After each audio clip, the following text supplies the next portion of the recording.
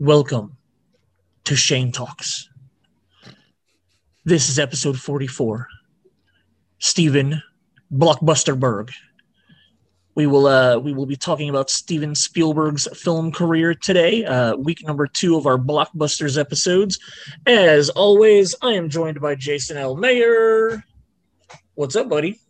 What up? And tonight, we're doing a little theme with our beers. We are drinking from, it's technically Big Woods, but they've rebranded as Quaffon because of some legal problems. But they make a peanut butter busted knuckle, which is a peanut butter porter. So with the porter, you get some chocolatey flavor, and then their regular busted knuckle is a good robust porter that's got hints of chocolate to it.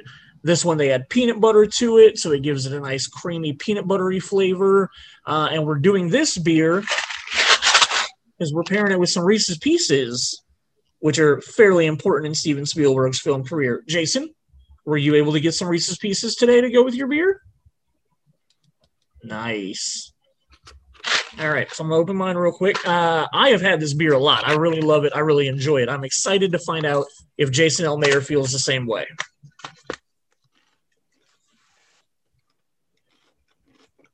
Cheers, man. Here's the Steven Spielberg's career.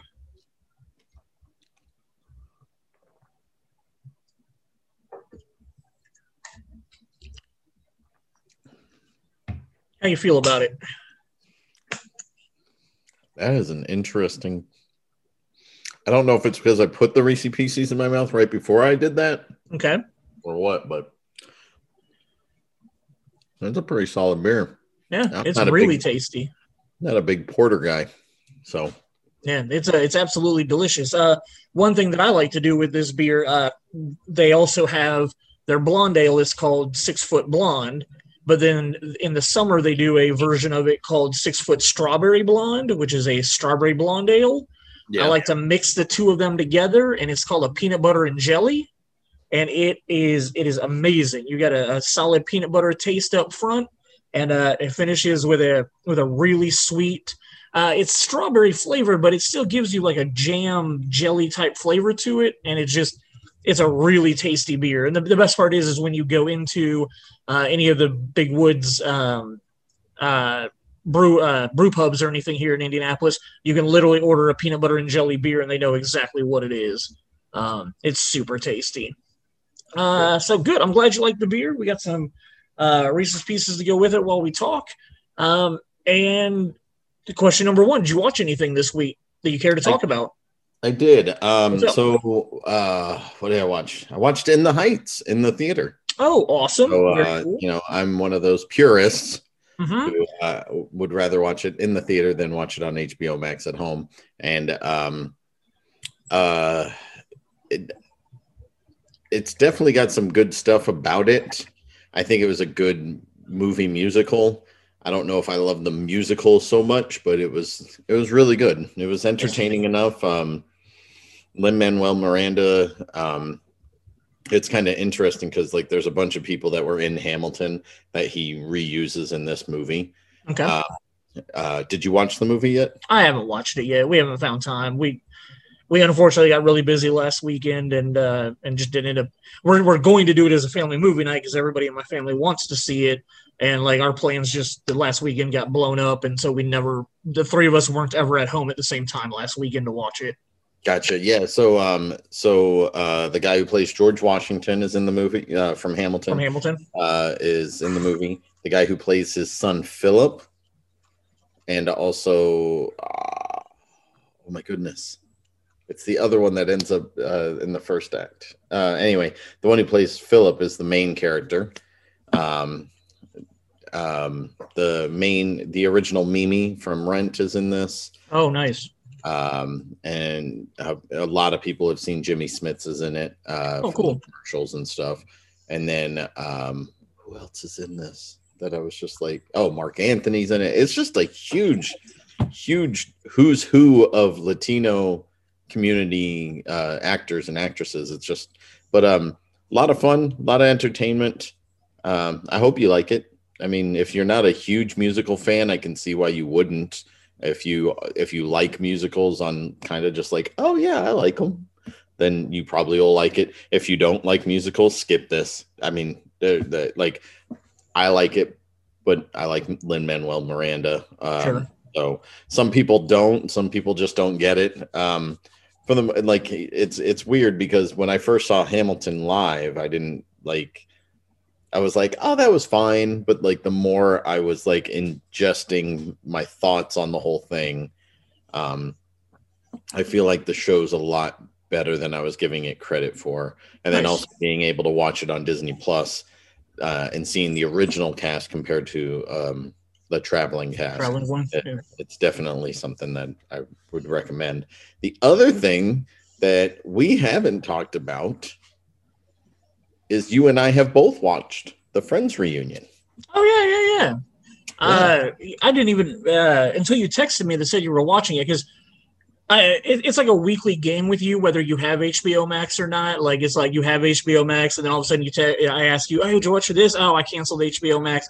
And then like a week or two later, I get a text from you where you're like, "Oh, they have this now, so I'm gonna get HBO Max again." I wasn't sure when the Friends reunion came out where you were on having HBO Max or not, but then I got the text from you where you said that you had watched it, and yeah, we haven't talked about that. I loved it. I teared up a couple of times. I thought it was cool. I wish it could have been better. I wish they could have had like I think Paul Rudd deserved to be on there. Because like I love Reese Witherspoon, but they had her on there for she did one episode out of 236, whereas Paul Rudd did a season and a half.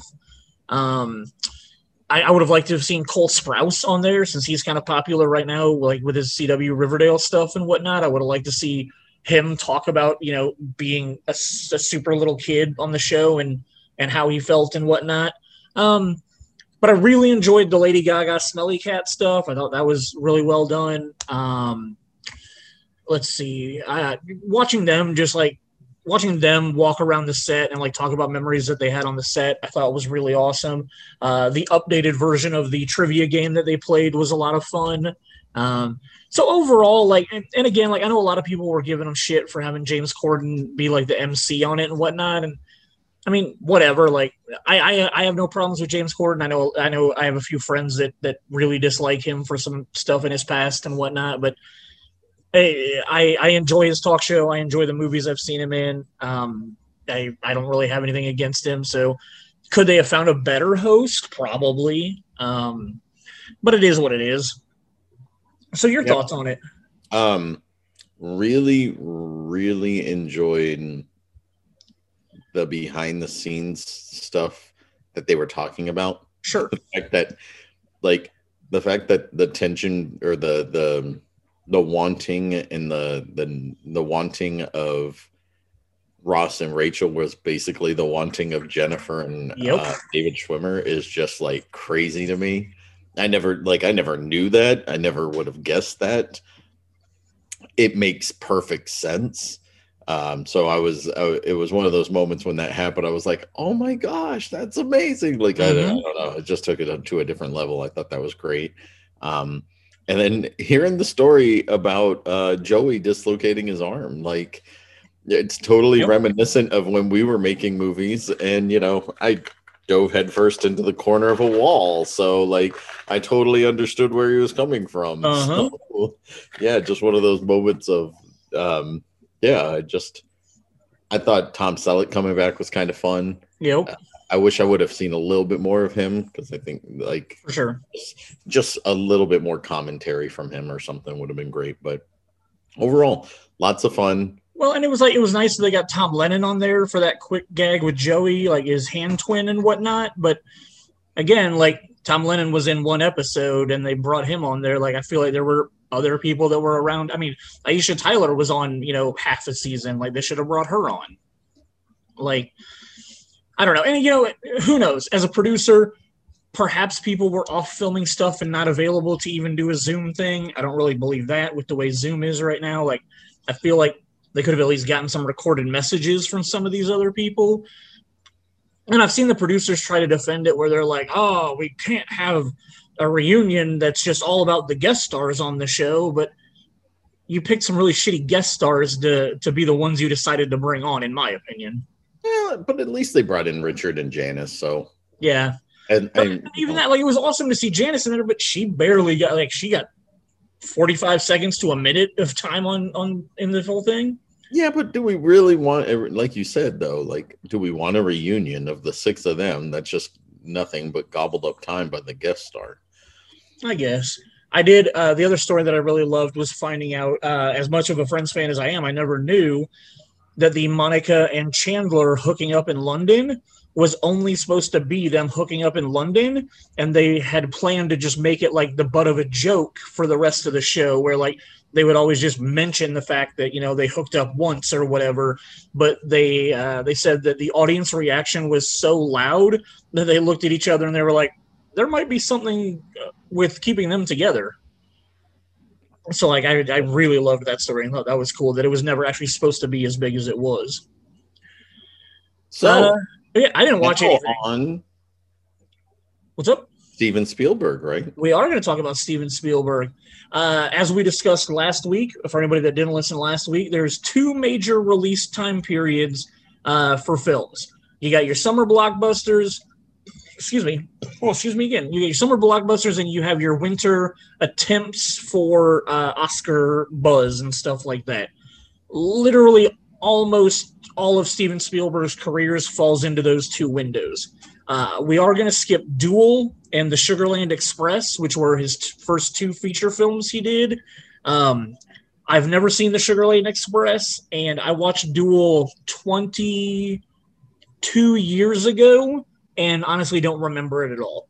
Right when you and I were starting to get into our filmmaking and whatnot, like I had a time period where I wanted to watch the first films by a bunch of like big directors and whatnot. So I watched that. I'm pretty sure I got it from Zach at the VH1 video. Literally don't remember it at all. East Side.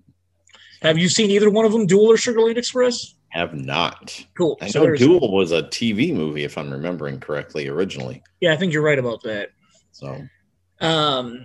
So the other interesting thing that we're going to talk about when we go through this with Steven Spielberg is 5 different times, 5 different years, he had a release in the summer and the winter. And that's pretty much unheard of. Like, you don't have very many times that one director has 2 movies come out in a year, let alone 2 movies that come out like at the 2 biggest time periods, the summer and the winter. So like the fact that he's done it 5 times is pretty ridiculous. And it's going to be interesting to look at every year that happens. It was 89, 93, 97, 02, and 05. And then the other crazy thing that he did that I didn't realize until today, yesterday, I guess, in 2011, he had 2 winter releases that came out 4 days apart. Yeah, but like one of those, and we'll get into it when we get to there. There's a reason why those were released only 4 days apart. 4 days apart, yeah. We can talk about it when we get down there. So your first up, June 20th of 1975, literally, according to some, the birth of the summer blockbuster. And I could definitely believe that. And if I could get over to my piano on the other side of the room and play the 2 notes for you, everybody would know instantly what we are talking about. We are talking about the one and only Bruce, the biggest shark of them all until, you know, the Meg came and took on Jason Statham. We're talking about Jaws. Which, solid film. And not too long ago when Jason Richardson was on, we had talked about the fact that I don't remember why we were talking about it or what episode it was, but for whatever reason, I wanted to watch Jaws. I think it was just stuck in me for whatever reason. I was like, I haven't seen it in a long time. I want to watch it. And we discussed the fact that like it is considered like the summer blockbuster, and it's a very slow movie. Oh, it is. Like, it's not what a summer blockbuster is now, but that like doesn't diminish anything from it because the character development and like the Quint's story that he tells about the Indianapolis, like it's literally just like a 5-minute story, but it's so enthralling because it's touching on the emotions of the other 2 characters in that scene, like validating like how the ocean is a deadly place to be, and like just it's a really good movie. But when I watched it I guess it was like 2 months ago, it just doesn't feel like a summer blockbuster anymore. But again, like, not that makes it a bad movie. It's just so different what a blockbuster was back in the 70s.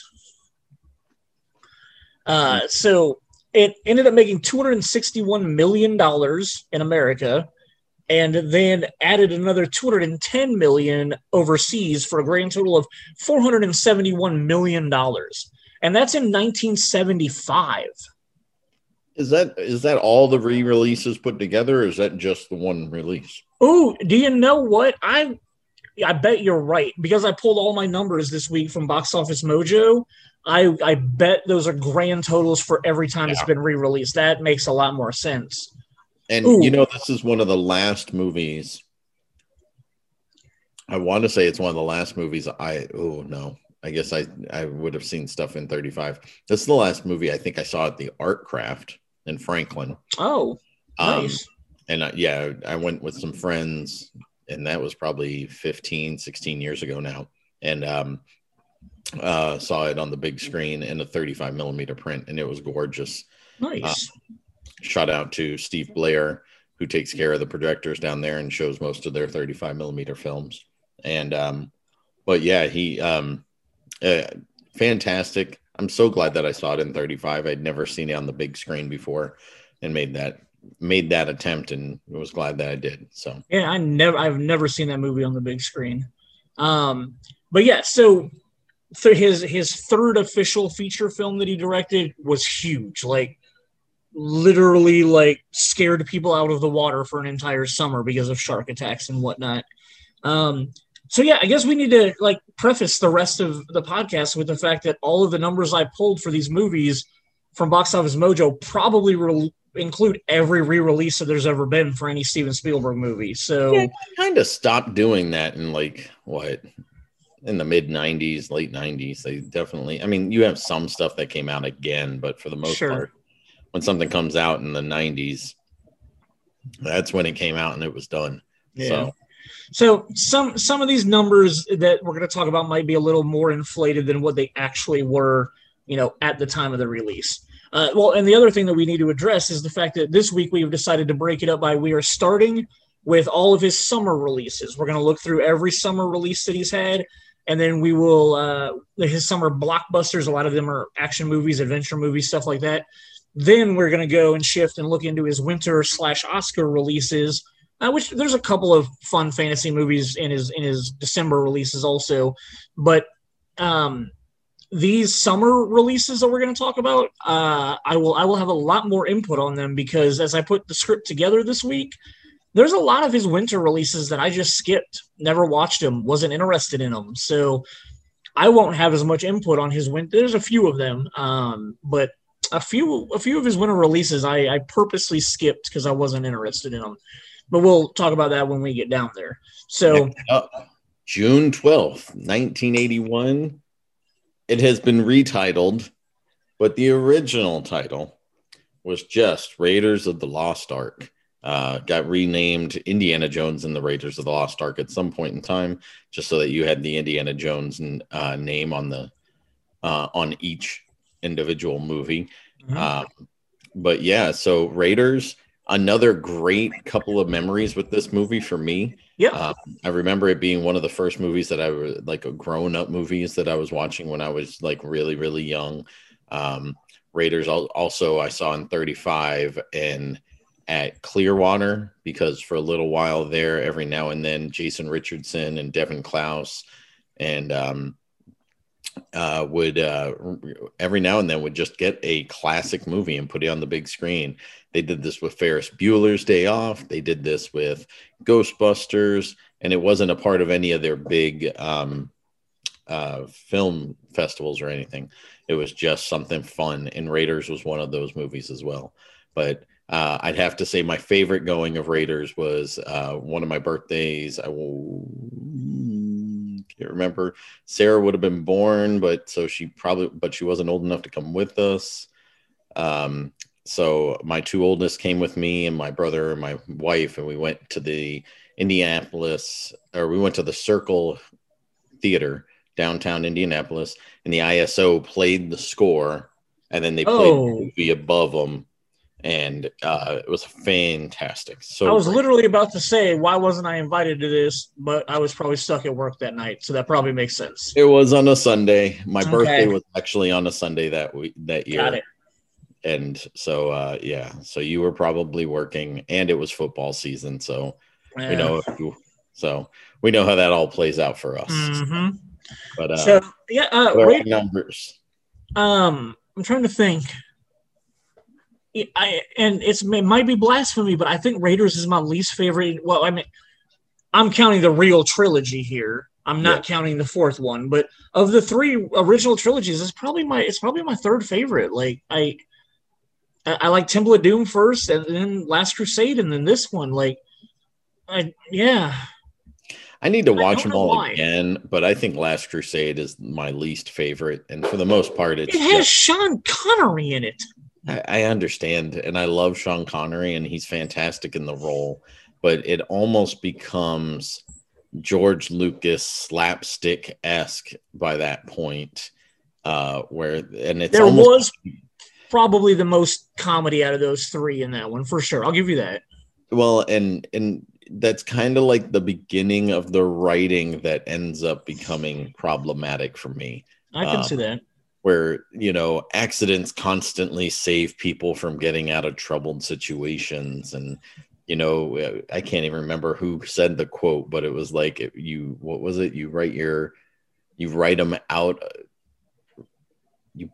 you write your characters out of bad situations, you don't just let accidents happen, or something along those lines, Okay. where like it's just lazy writing if you just let something magically happen that ends up freeing them or getting them out of trouble.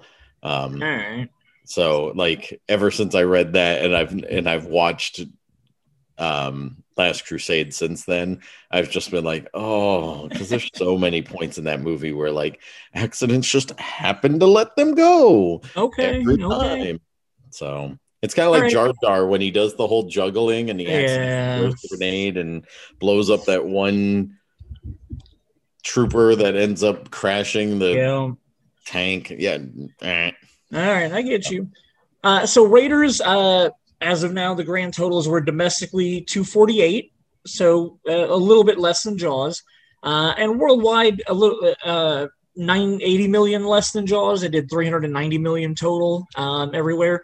Still very solid numbers that not very many movies nowadays hit. Like so, still a very decent amount of money for Raiders of the Lost Ark. I would say the next movie, June 11th of 1982, is probably what the majority of people love about Steven Spielberg, and that's E.T. That's why we're eating Reese's Pieces tonight.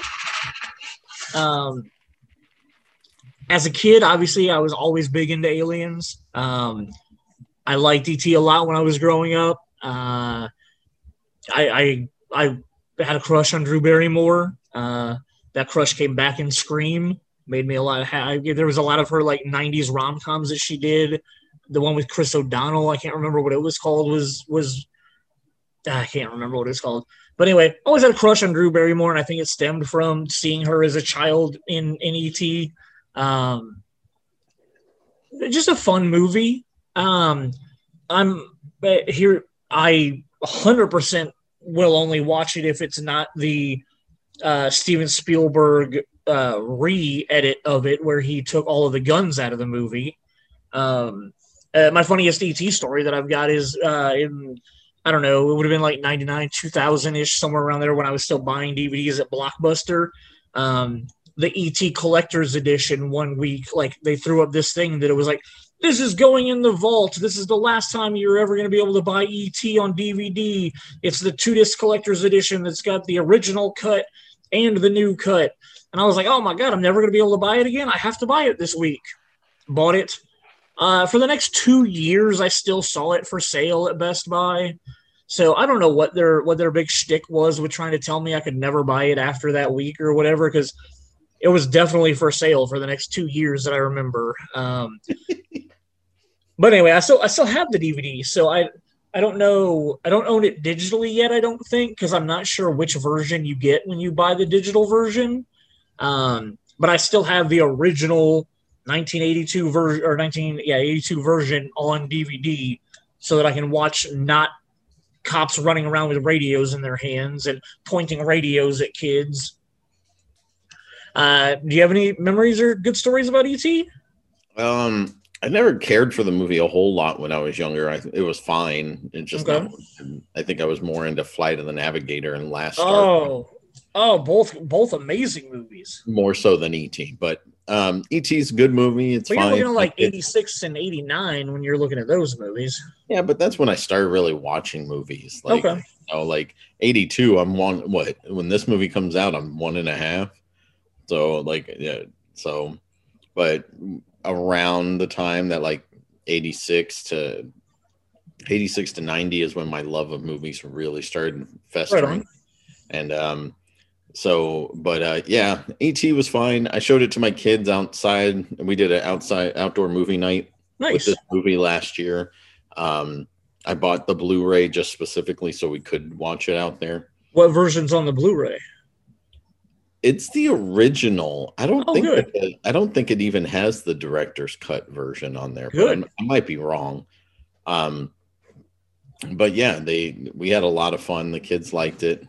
You know, it's the whole the kids were sad when E.T. was dying kind of thing, but they got over it. Cool. E.T.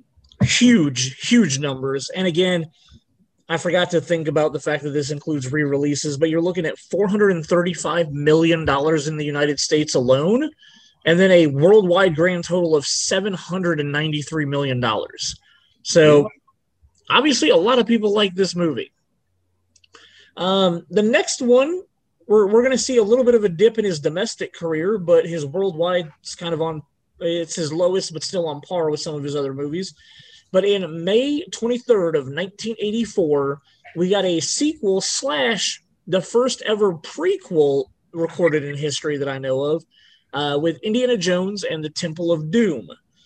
And again, I just said not too long ago that I think this is probably my favorite Indiana Jones movie. And I think part of that comes from I really feel like there's a lot of adventure in it. I feel like it kicks off with the scene at the Chinese restaurant and everything with Billy or whatever I can't remember the main female's name. But there's a big opening at the Chinese restaurant with her. And then you've got Indiana Jones and Short Round, taking her on an adventure. And I feel like it kicks off very, like, it almost feels like a Bond movie in the beginning with the way it is. The scene at the Chinese restaurant at the beginning of Temple of Doom very much feels like Bondish to me. What's that? It's the Obi-Wan Club. Yes, yeah. Great Star Wars reference there. But I was saying that it feels very like James Bondish to me, the way that it starts. Absolutely. It really just kicks into the action, because even like once they escape and whatnot, it's pretty much action. And I think that's why I was saying that I think it's my favorite one. Also for the fact that, like, I remember as a kid being creeped out by the monkey brains scene. Dude, like that whole dinner, the baby snakes, the eyeballs, the heart getting ripped out. Dude, it's a freaky movie. It is not for kids at all. But this is tough because obviously you don't get Temple of Doom without Raiders, but I might say that this is better than Raiders on some level. I think it is. And the funny thing is like in 99, when George Lucas was doing the prequel to Star Wars, everybody was freaking out. Like, they didn't realize Temple of Doom is literally the first ever prequel that I know of in film. Like, everybody thinks that it's a sequel, but if you look at the dates that they put on screen for the movies, it takes place 1 year before Raiders of the Lost Ark. Yep. And like, I think that's really cool that like Lucas and Spielberg had that idea and concept in place of like sort of non-linear storytelling with characters that, like, I don't know why they did it. I don't really understand the reasoning behind it. Like, there was no reason why it had to be something that came before Raiders. but like it's just interesting. Like storyline wise, it doesn't matter either way. There's nothing in either one of the movies that has to be before or after the other one. You know what's interesting is I want to say Lucas and him, before they made Raiders of the Lost Ark, went on a vacation together to celebrate Jaws and celebrate Star Wars. Okay. They were on a vacation together and they were just bouncing ideas back and forth. And at one point they talked about they wanted to, Spielberg said he wanted to do a James Bond kind of movie. Okay. And he was like, we could do something like that where it's spies and it's this cool stuff and he's a cool guy and everything else. But then George Lucas was like, but do you remember those serials that we used to watch every Saturday growing up? Like whether it would like Westerns and stuff like that. So they kind of just like blended it all together to make Indiana Jones. Okay. And so the beginning of this movie makes a whole lot of sense when you think about it in that aspect. Because you're absolutely right. It feels James Bond-esque at the beginning. And I meant to mention this while we were talking about Raiders was that this character was obviously the inspiration for Rick in The Mummy. And like, oh, sure. Like this whole, like the feel of The Mummy is very Raiders-esque. Oh, I could definitely agree with that. Indiana Jones being in that role instead of Rick. Yeah. And, but I thought the first Mummy was fantastic. I love that movie.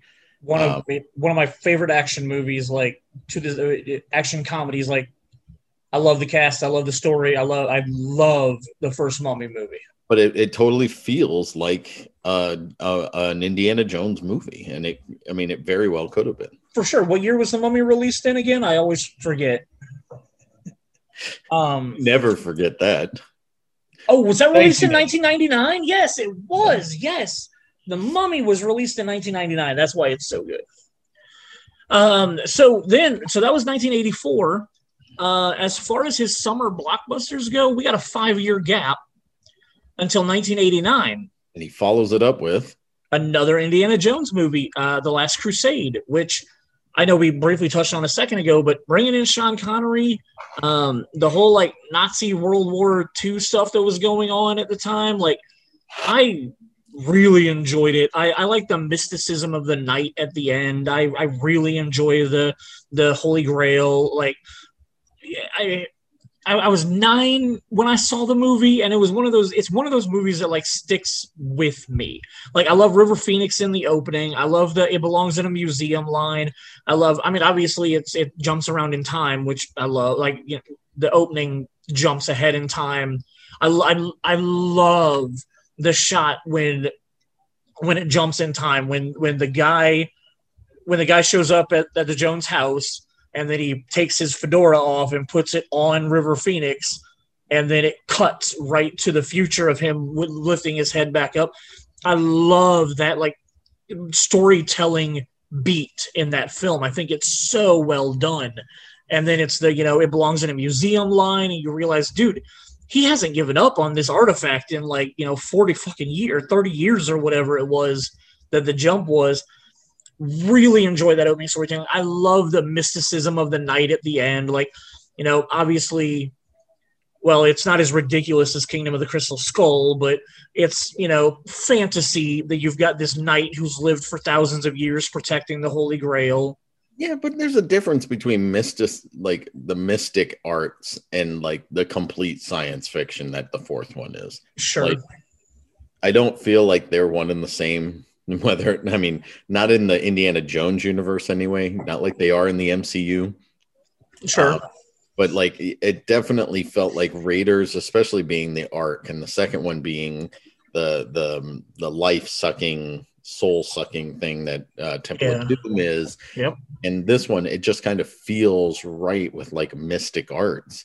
Whereas when they went with that fourth one, man, it felt like they jumped the shark there during the entire movie. Oh yeah. Going with going with alien science fiction instead of mysticism, and it didn't work for me at all. Well, and even like the third act, I love the fact that you're given a villain who then shoots his dad, and that forces Indy's hand to be like, you have to go do what I want you to do if you want to save your dad. Like, if you tell me to fuck off, your dad's gonna die. Well, and what's interesting to me about that is I always wondered how the guy got there. Well, okay, yeah, that's, you know what I you're mean? not Because wrong. like Yes, Indiana Jones had to do the yes, tests, yep, and then all of a sudden after he talking to the knight, he like turns around and they're right there, and it's like, yeah, yeah. I won't so argue with you about they that. jumped on all the stones to get across and spelled his name correctly, even though there were big holes in the ground.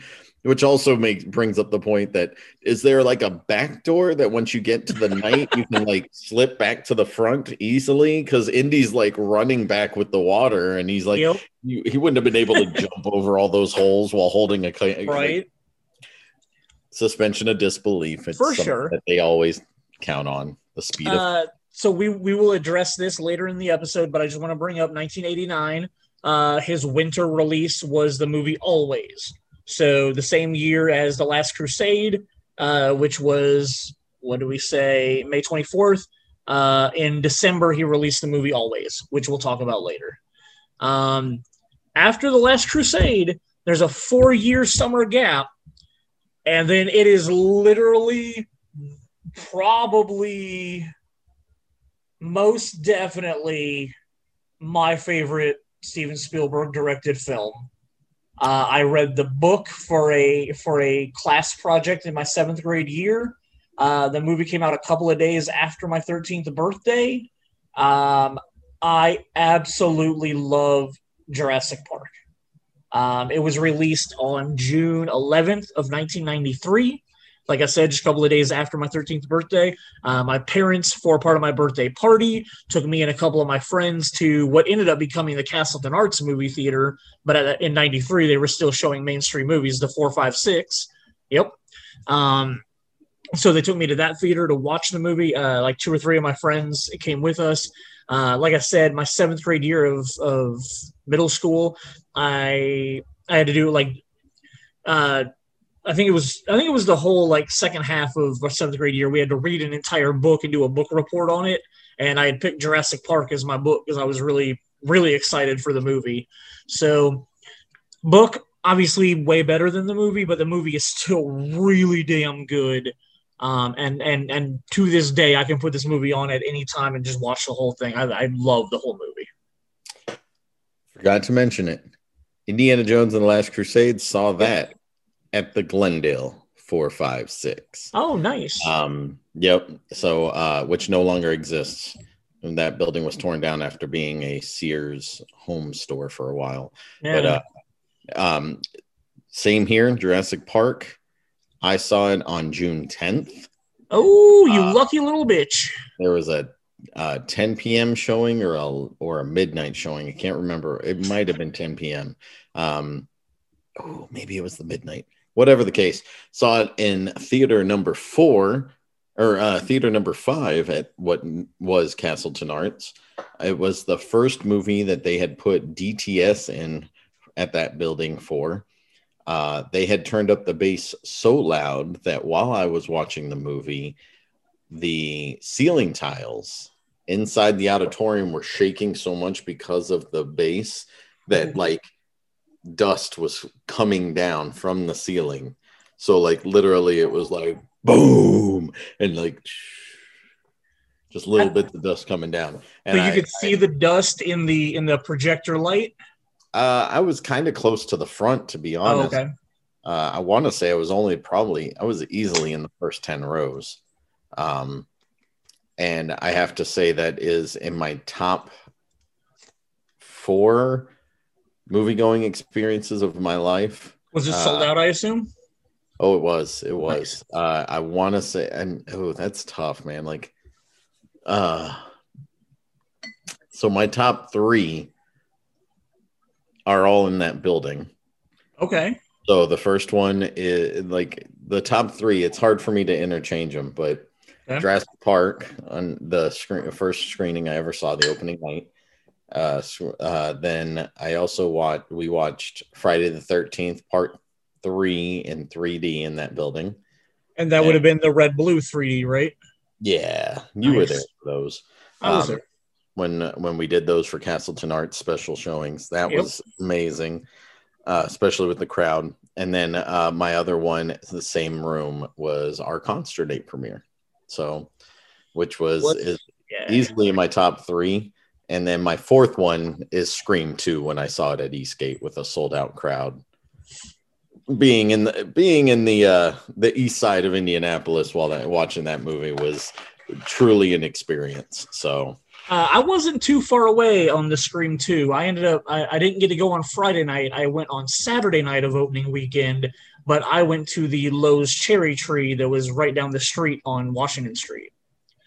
And I agree, it was the right neighborhood for that movie. It was a lot of fun. But Jurassic Park, as much as I loved the book, it was probably my first moment as a 13-year-old learning about the shift from a novel to a film and what does and doesn't translate. And because I don't know if I'd ever read a book and loved it so much that I went to the movie so excited. And again, like, I love the movie. In no way do I not love the movie, but there's so many things from the book that got left out that obviously I was disappointed about. I was really high off reading the book for my project that I did for school. And then, like, I go and I'm like, wait, they cut this out? Wait, why isn't this in there? The island doesn't blow up at the end? Like, what's going on? Like, why didn't they do these things?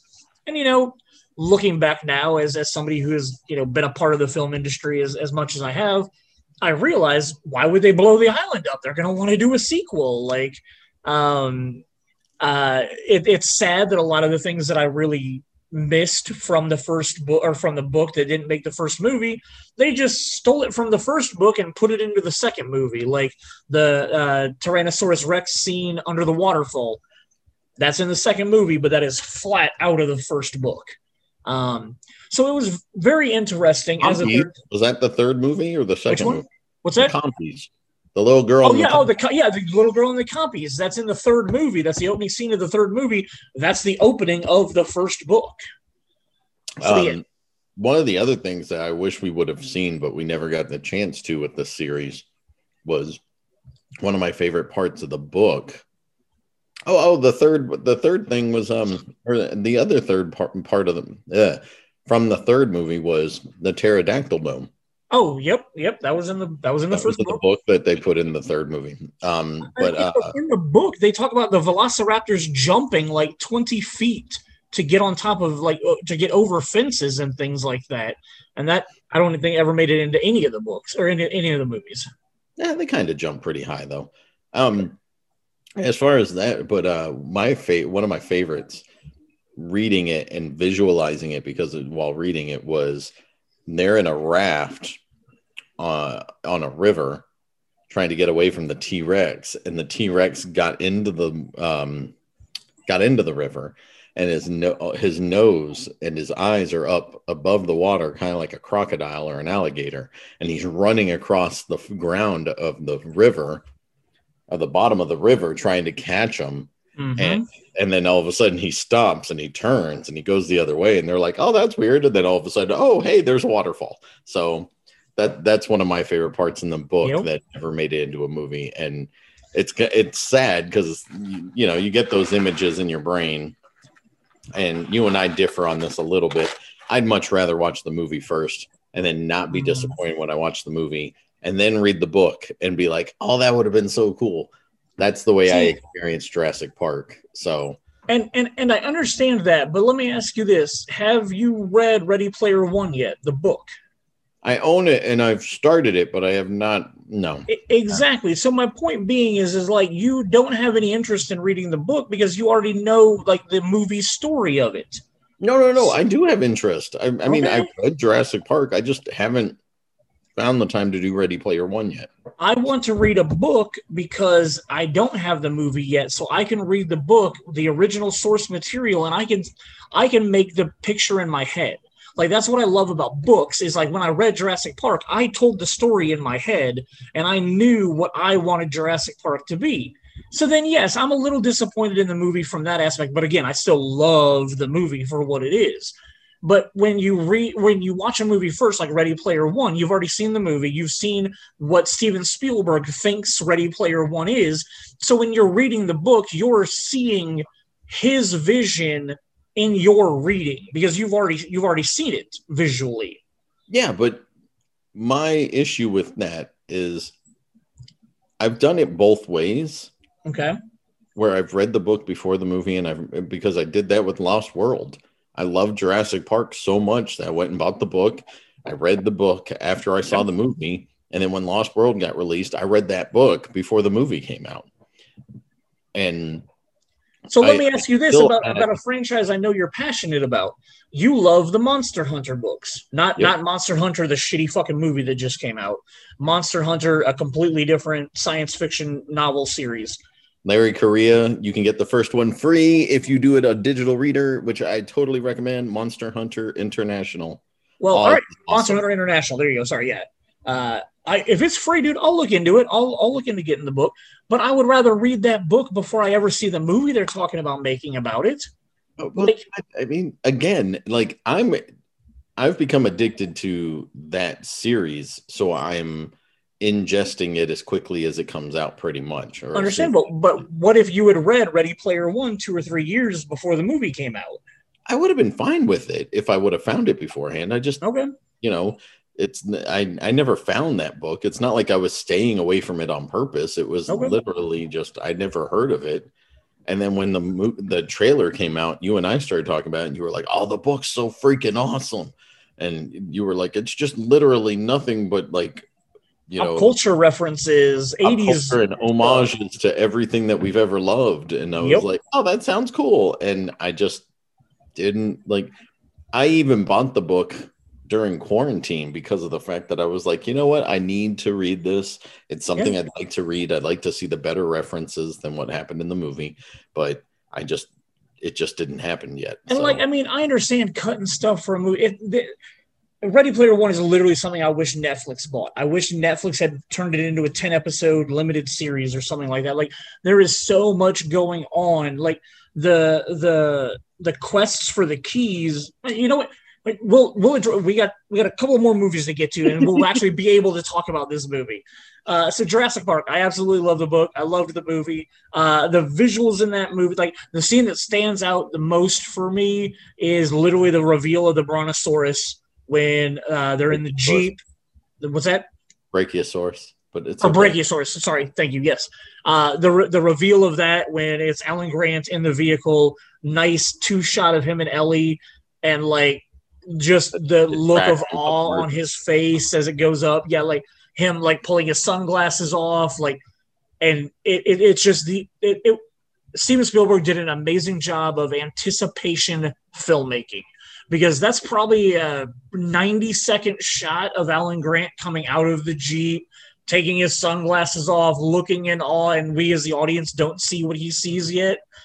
And then it cuts to the Brachiosaurus, and you're like, it's amazing. Like, that was very advanced CGI for its time. Oh, yeah. Like, and then not CGI, but the T-Rex scene at night with the rain when he attacks the two cars is an absolutely amazing. It's a very tense scene, and it looks so real.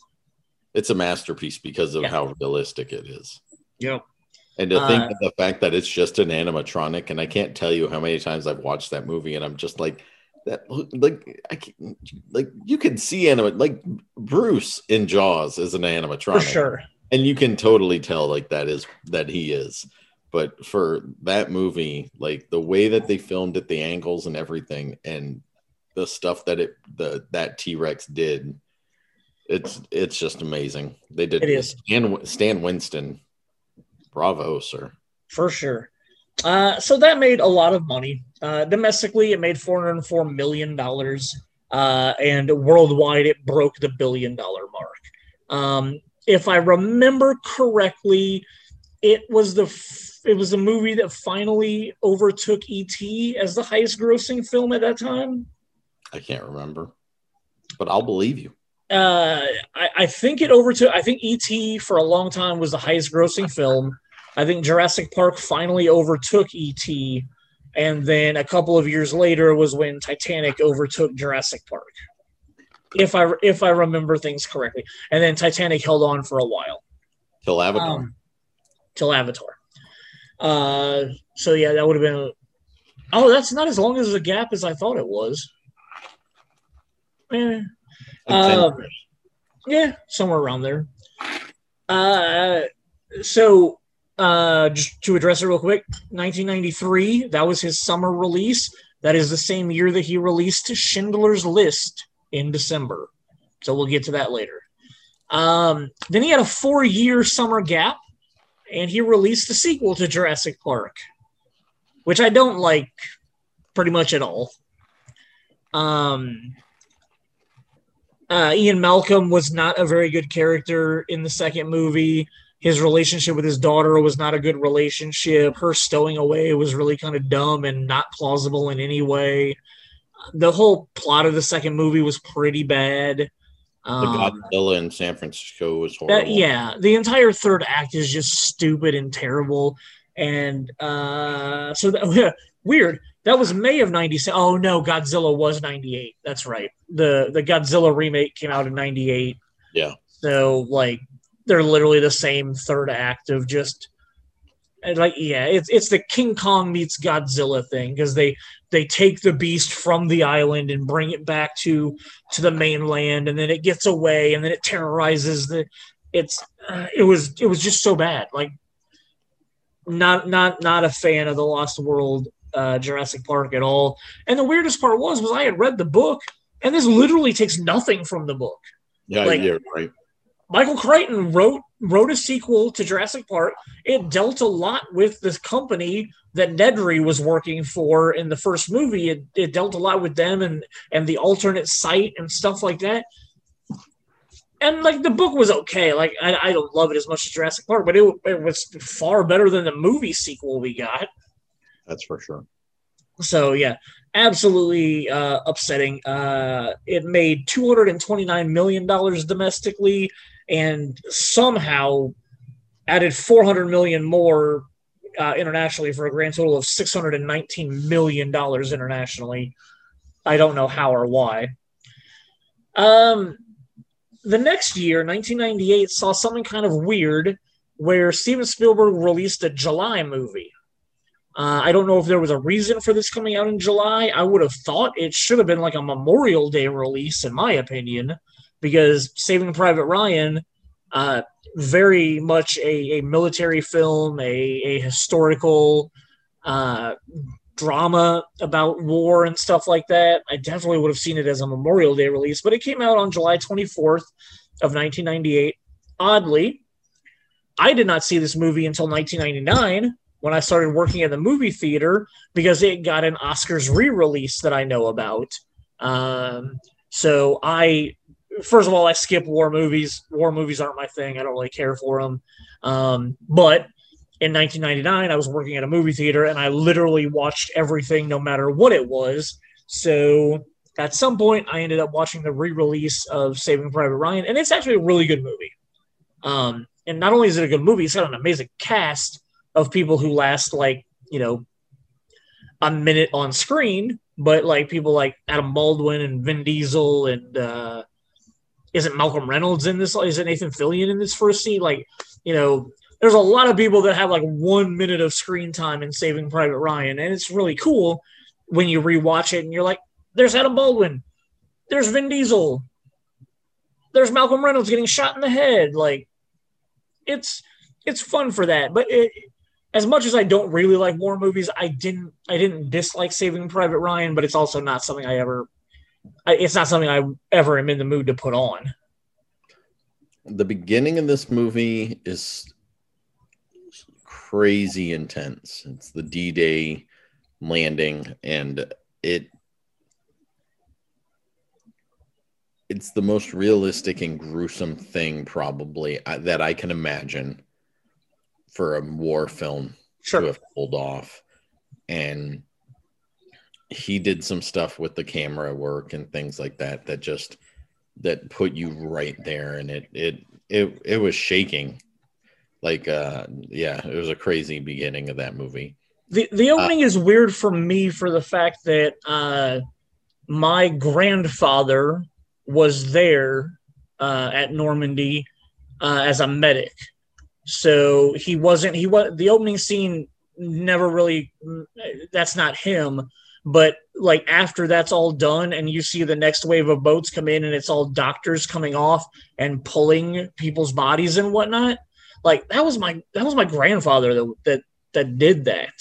So that's kind of why that opening, like you were saying, like it's really powerful, but it was one of those things where I was like, in my mind, one of those actors was literally playing my grandfather because he was there that day.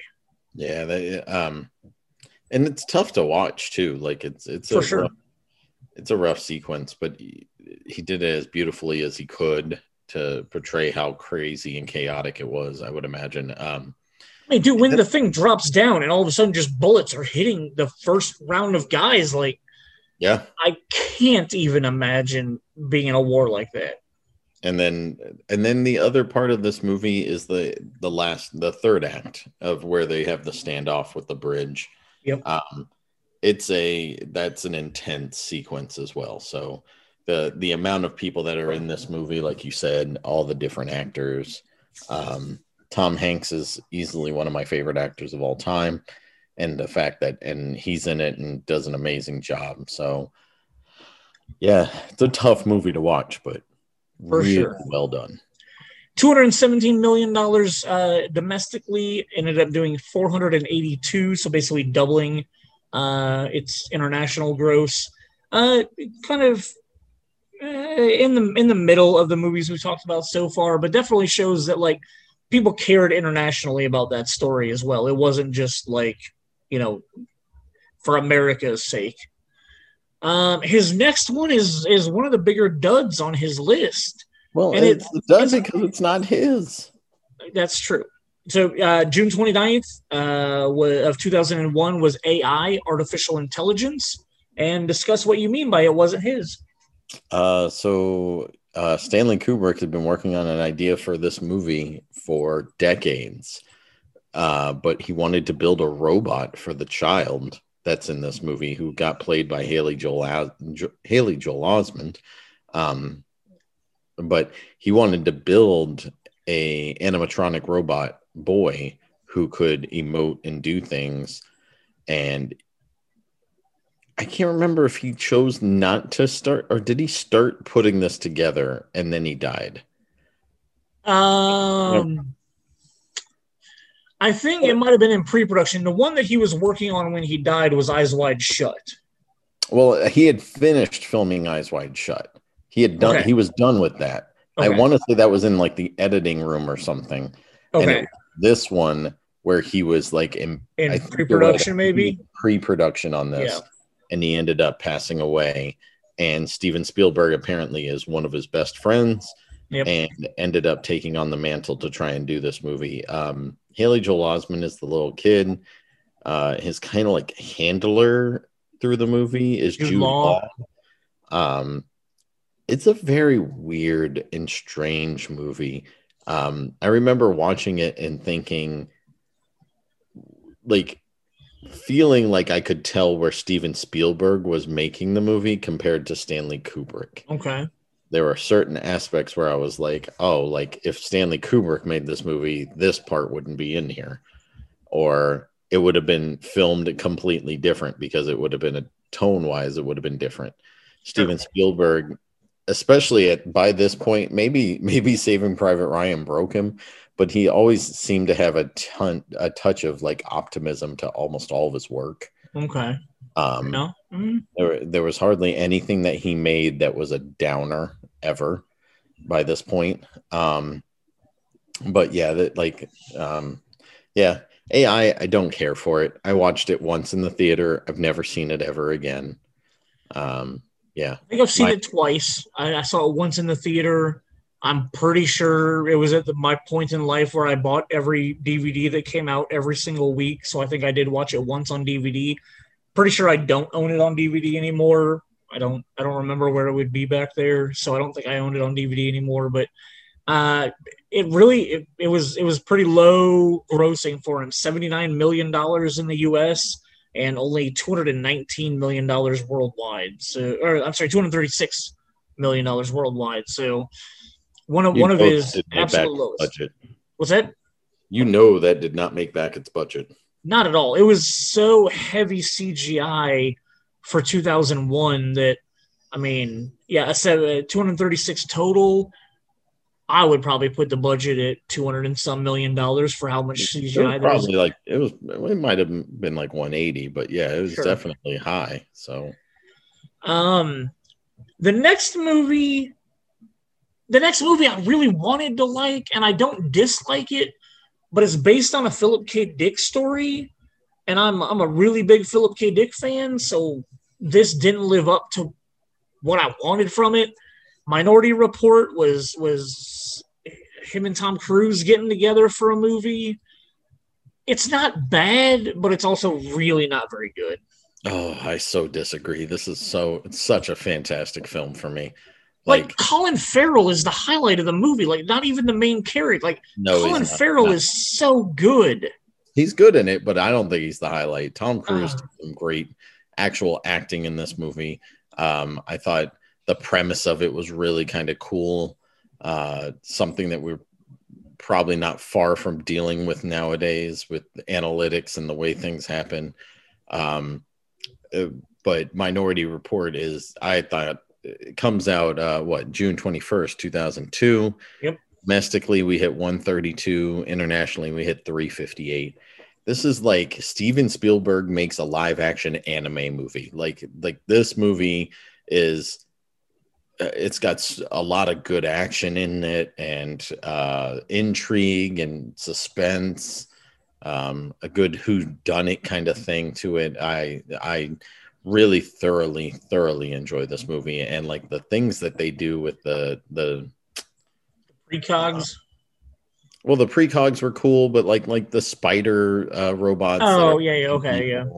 And just like the aspects that they use to try and find people while this is going on. I just really thoroughly enjoy Minority Report. Highly recommend it.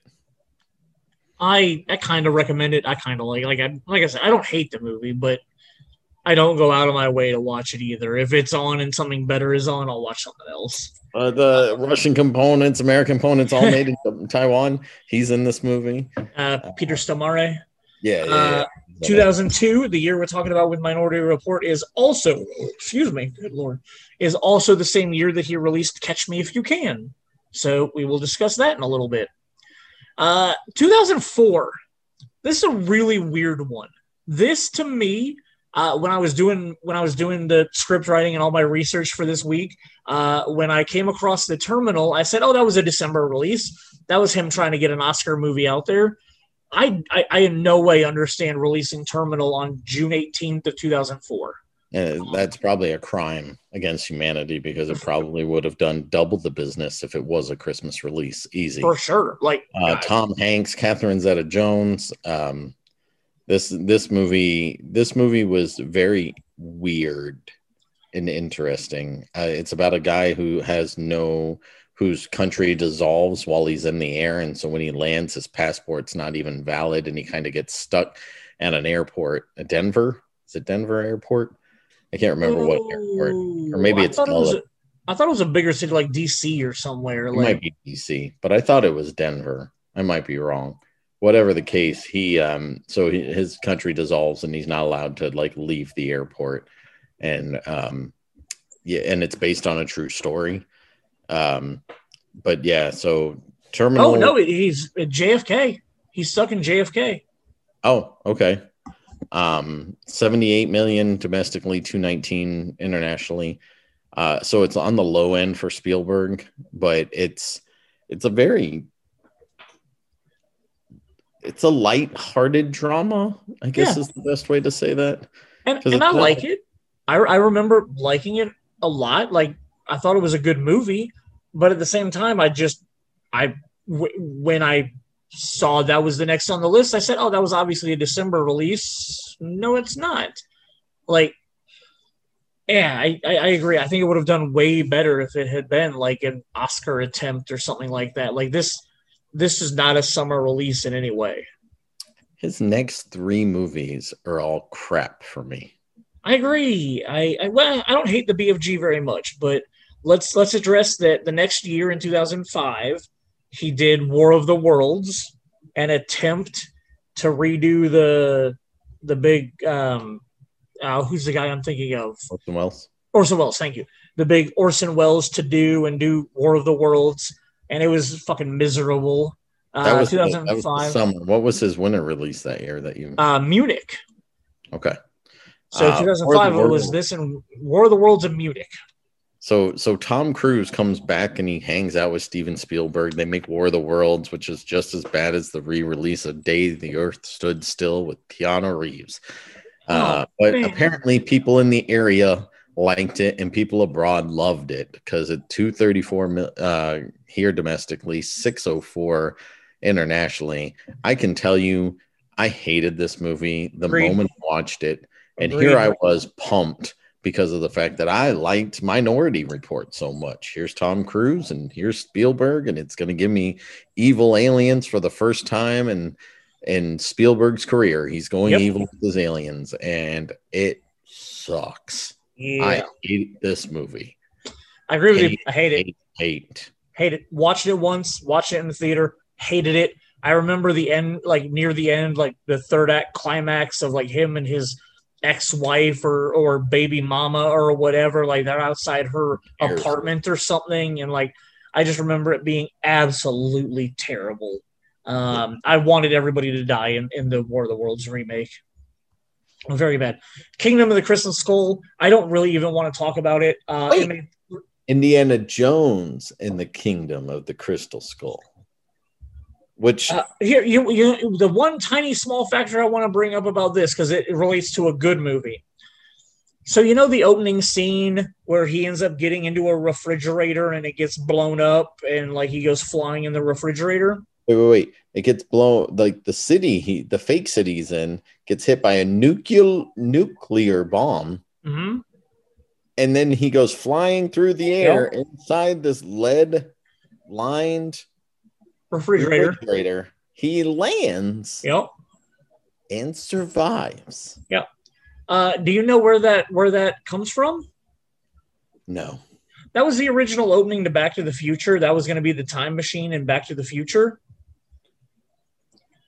Yeah, the original script draft of Back to the Future involved Doc testing a refrigerator time machine by blowing it up with a nuclear bomb to attempt time travel.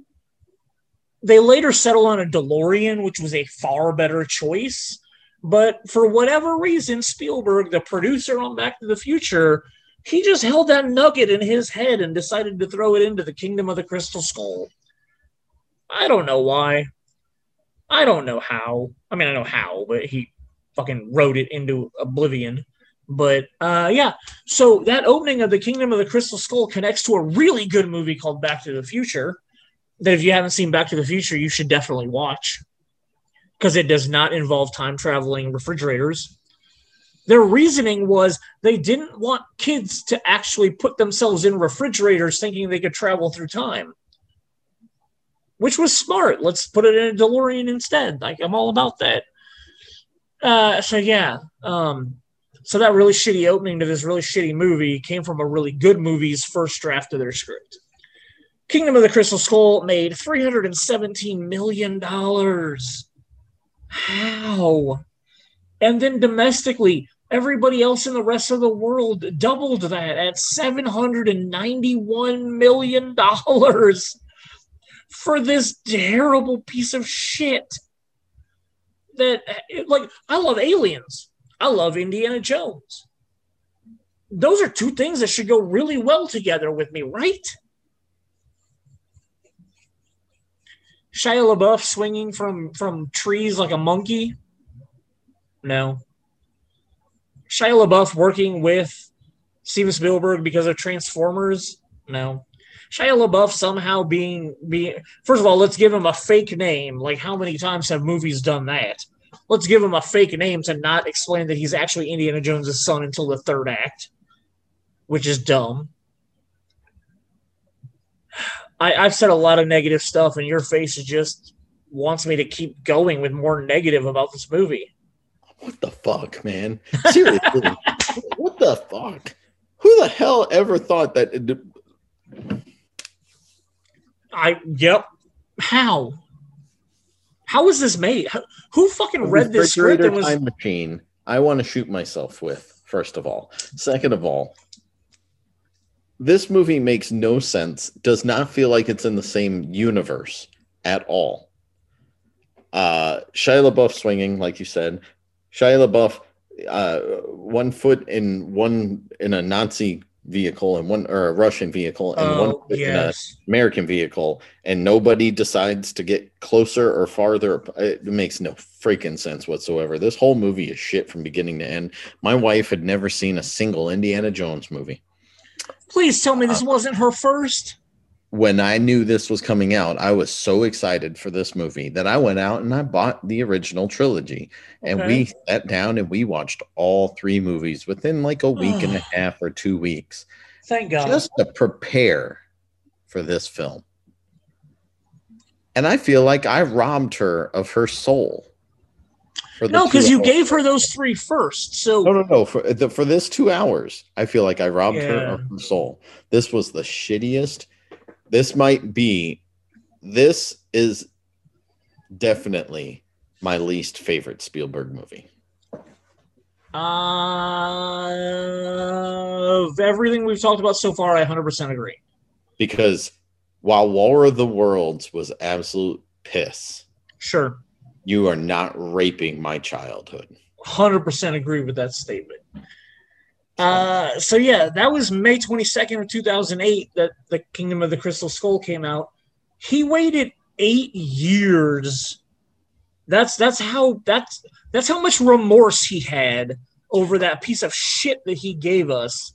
That he waited 8 years to adapt a children's book. Which I feel like I'm. Was it Randall from the animated series? Give me back my $10. Yes. Yep. They were doing that to George Lucas because of Phantom Menace in the animated series. So, but yeah, so 8 years later, Spielberg adapted a kid's book, which my wife and stepdaughter love this book. So the 3 of us went and watched this movie together, and we all were pretty much in agreement that. And I think I don't hate this movie, but this movie is very blah to me. I thought it was very, very dull. I thought it was very boring. It had moments that I liked. I remember being like, oh, that's really cool. But overall, I felt like the ending the third act dragged on forever. And I didn't really care for the resolution of it. But the BFG came out on July 1st. His first ever July release. Big fucking gun? I always thought it was Big Fucking Giant, but apparently it's a Big Friendly Giant. I thought it was Big Fucking Gun, like from Doom. Yeah, in most nerd cultures, that's what it stands for. Oh, okay. So you're right about that, but apparently this was also a children's book a long, long time ago, before us, that there was a Big Friendly Giant. And for whatever reason, Spielberg turned it into a movie. And like I said, I don't hate the movie, but I'm not interested in ever watching it again. And I thought that it was very blah. It was not fun. It was not exciting in any way. It had a couple of moments that I thought were cool, but it was just Spielberg just fucking around with more CGI stuff.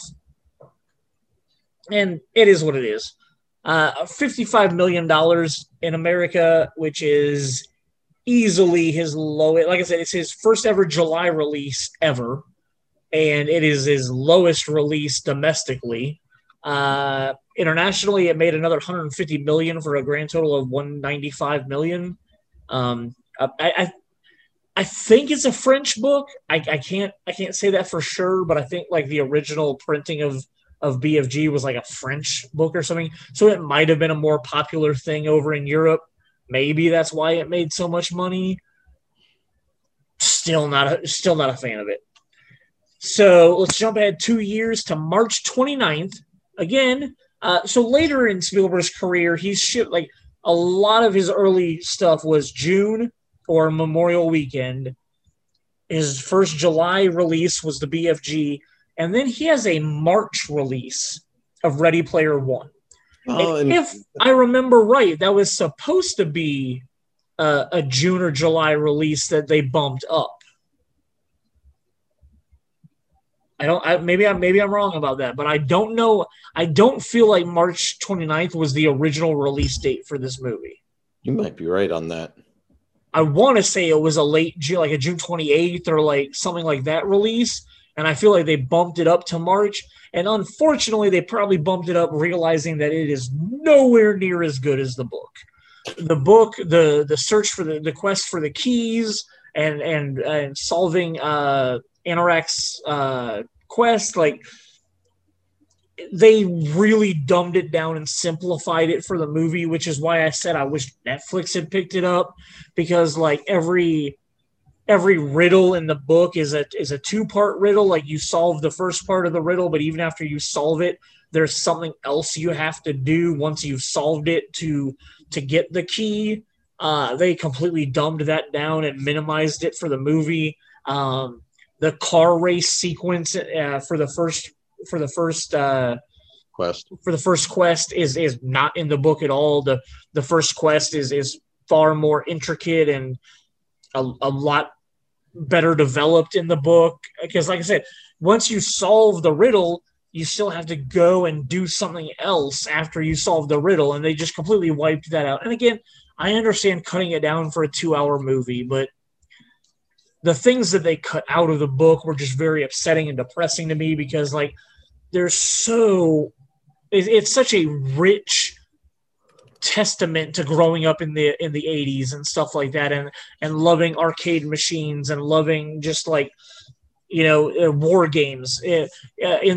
In the movie, they do where you have to repeat The Shining, and that's fine. Like it worked well for visually doing The Shining in the movie, but in the book he has to relive war games, and part of the quest is reliving war games verbatim, word for word, how the movie plays out.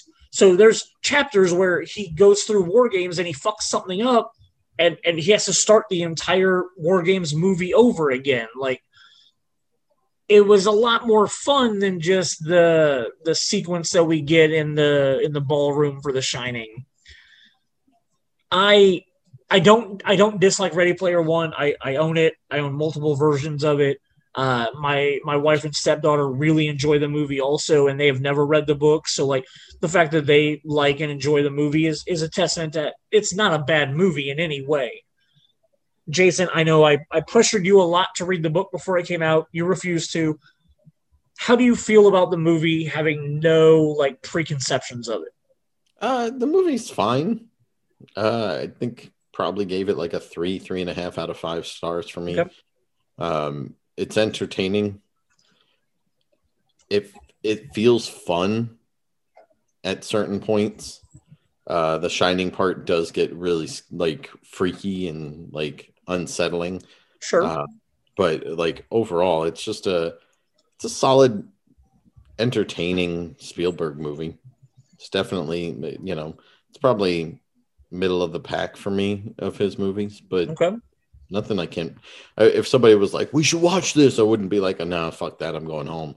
Like, I'd probably sit down and watch it with whoever said that. So, okay. Well, that is good to know. So, from 1975 to 2018, those are all of Steven Spielberg's summer movie releases. Ready Player One financially did $138 million domestically. And this is just astronomical for me. Like, it added $450 million worldwide.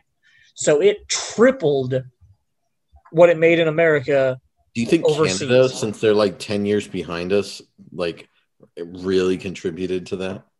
Well, no, because on Box Office Mojo, it specifically says that the domestic numbers are the US and Canada combined. Dang it. So worldwide He's is the basically disappointment. worldwide is literally everything but us in Canada. So for whatever reason, like Mexico is not considered domestic because I mean they're only a part of North America, but they are separate from the U.S. and Canada. So yeah, I got nothing. I don't understand. Like, it tripled its financial intake worldwide, which is cool and like it's awesome for Spielberg and for Richard or Robert Klein, but it was just very blah. So let's move now all the way back in time to 1977, and we're going to start talking about Steven Spielberg's winter/Oscar releases. And I'm going to have a lot less to say about half these movies because they're ones that I either didn't like or they were ones that I've never watched. So we'll start with November 16th of 1977. He released Close Encounters of the Third Kind, which I have seen. I love. I've seen it multiple times. I've seen it in the theater. I've seen the director's cut of it. I've seen multiple different versions of the movie. They're all In the fine. Dave Lichty cut. I have not seen the Dave Lichty cut. Yeah, you did. If you watched it, Essence and Arts, you watched the Dave Lichty cut. Oh, so apparently I watched the Dave Lichty cut of Castleton Arts. I don't remember that, but I cut out an entire sequence out, like the Columbia 75th anniversary run. This was one of the movies, and he instructed me to cut out an entire scene from the movie. Is that the scene with the kids in the bathroom? Yes. Yeah. How did I know that's what Dave Lichty would want cut out of the movie? Yeah, he had me cut that entire sequence out, and I was like, Dave, should we be cutting into this film if we don't have to? And he was like, this shouldn't even be in this movie. Okay, so now I understand why you said that I saw the Dave Lichty cut. I do remember watching it at Castleton Arts. I'd obviously seen it on home video and stuff before that. I don't know if back then I knew that Dave had you cut that out. But so now I see why you say that. And we showed this movie at our theater 2 or 3 years ago. Yeah, it was its 35th anniversary. 35th anniversary? Okay. I remember watching it then. I don't remember what I don't remember if it was a director's cut or I know that controversial kids in the bathroom scene was in the version that we watched and whatnot. But like I like the movie. Again, like I'm an Alien person overall. I know the third act, I feel like the version that we watched had some extra stuff in it, the going like boarding the alien ship type stuff and whatnot. It's fine. I have no idea which version of the movie I like. Like I said, I've seen probably like 6 fucking cuts of this movie. It's like Blade Runner. Yeah, for sure. But it plays. I like Close Encounters. It's a very slow paced movie. But I feel like it builds up to some good stuff. I like the different stories that come intertwining and whatnot. So overall, I like the movie. I don't love it. I don't live or die by it. Like I said, I've seen multiple versions that I don't know which one I watched at what time. But still a very good story, no matter what version you watch. You say that, and you made your comment earlier that you didn't see much of these. Mm-hmm. I have missed the next 4 movies. Okay. So December 14th of 1979 was 1941. It's the Jim Belushi comedy. Yep, it's a comedy. Yep. The script writer took inspiration from some real life World War II events, but tried to make a comedy out of it. I only ever watched it once because I was a Jim Belushi fan. I don't remember liking it. It would have been like 98, 99 that I watched it. And again, like I wasn't impressed. It doesn't have any resonance with me. You've never seen his December 18th, 1985, The Color Purple? Nope.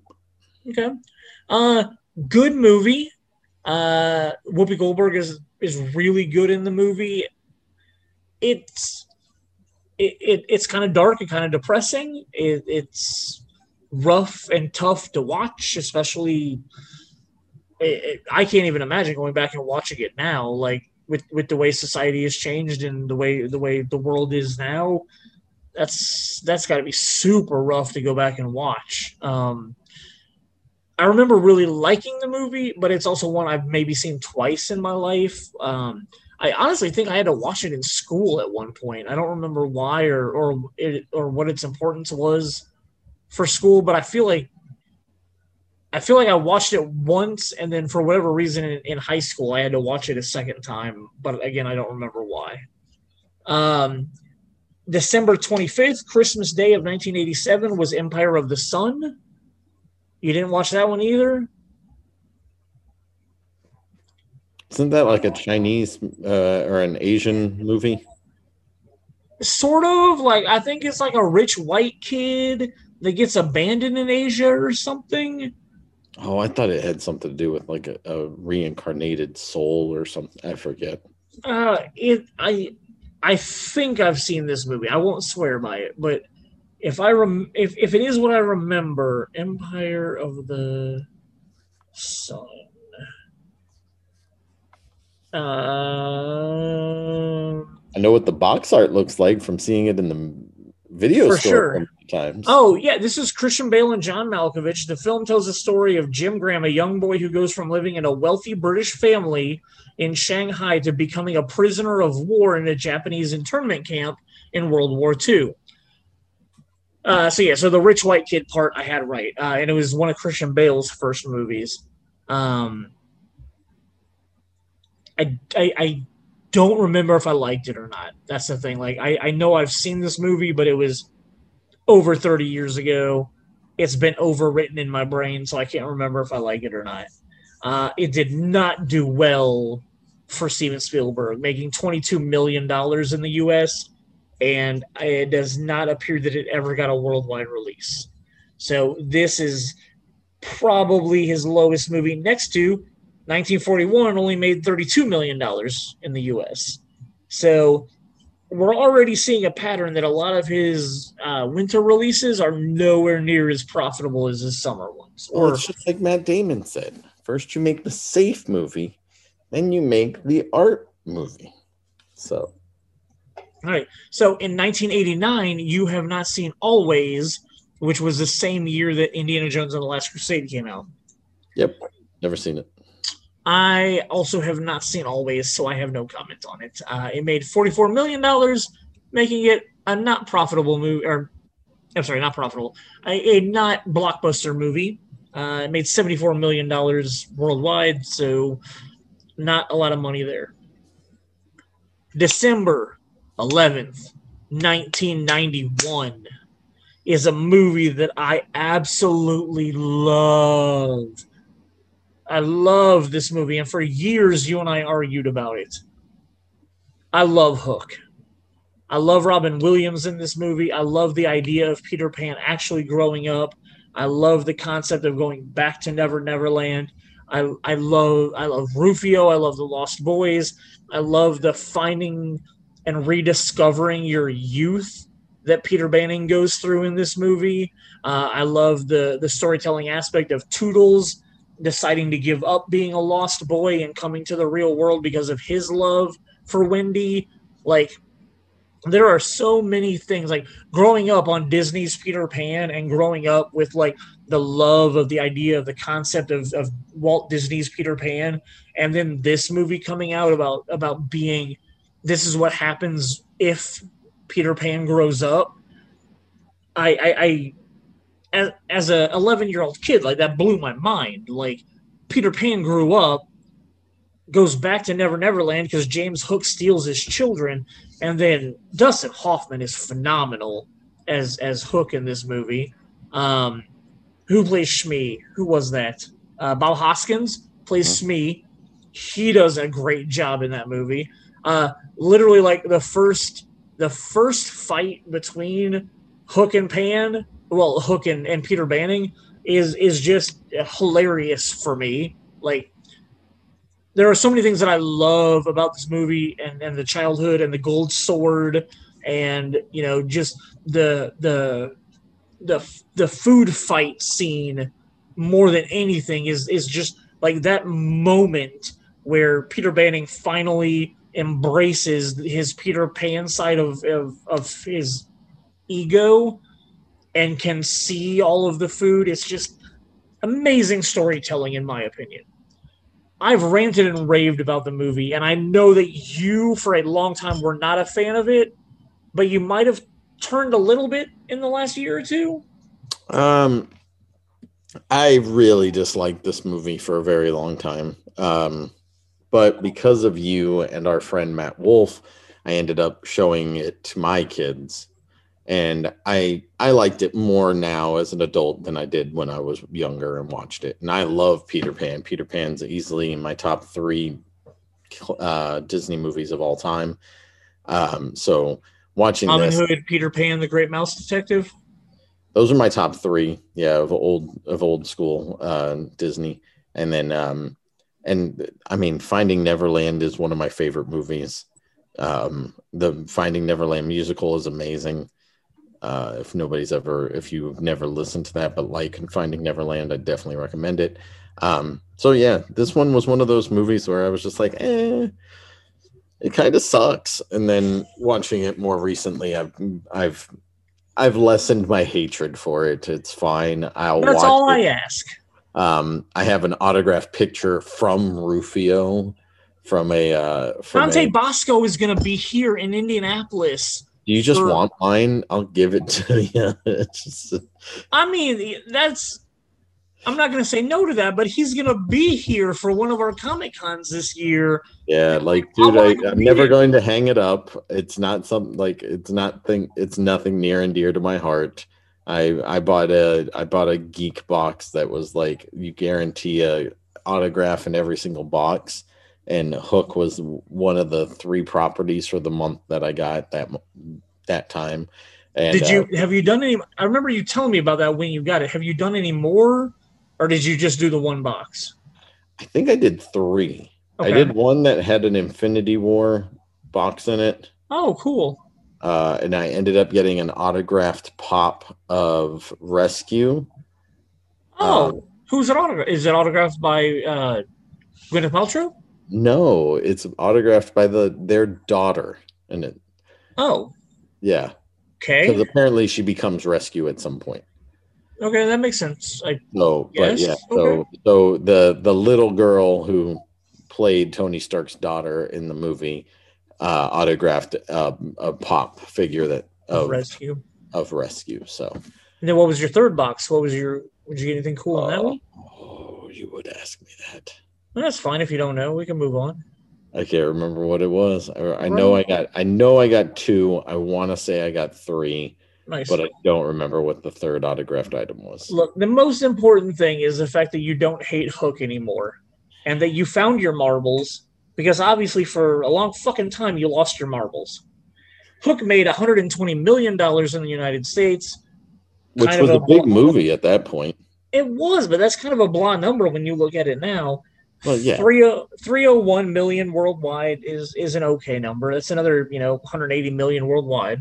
And what was a movie ticket in 1991? Like $4 at night.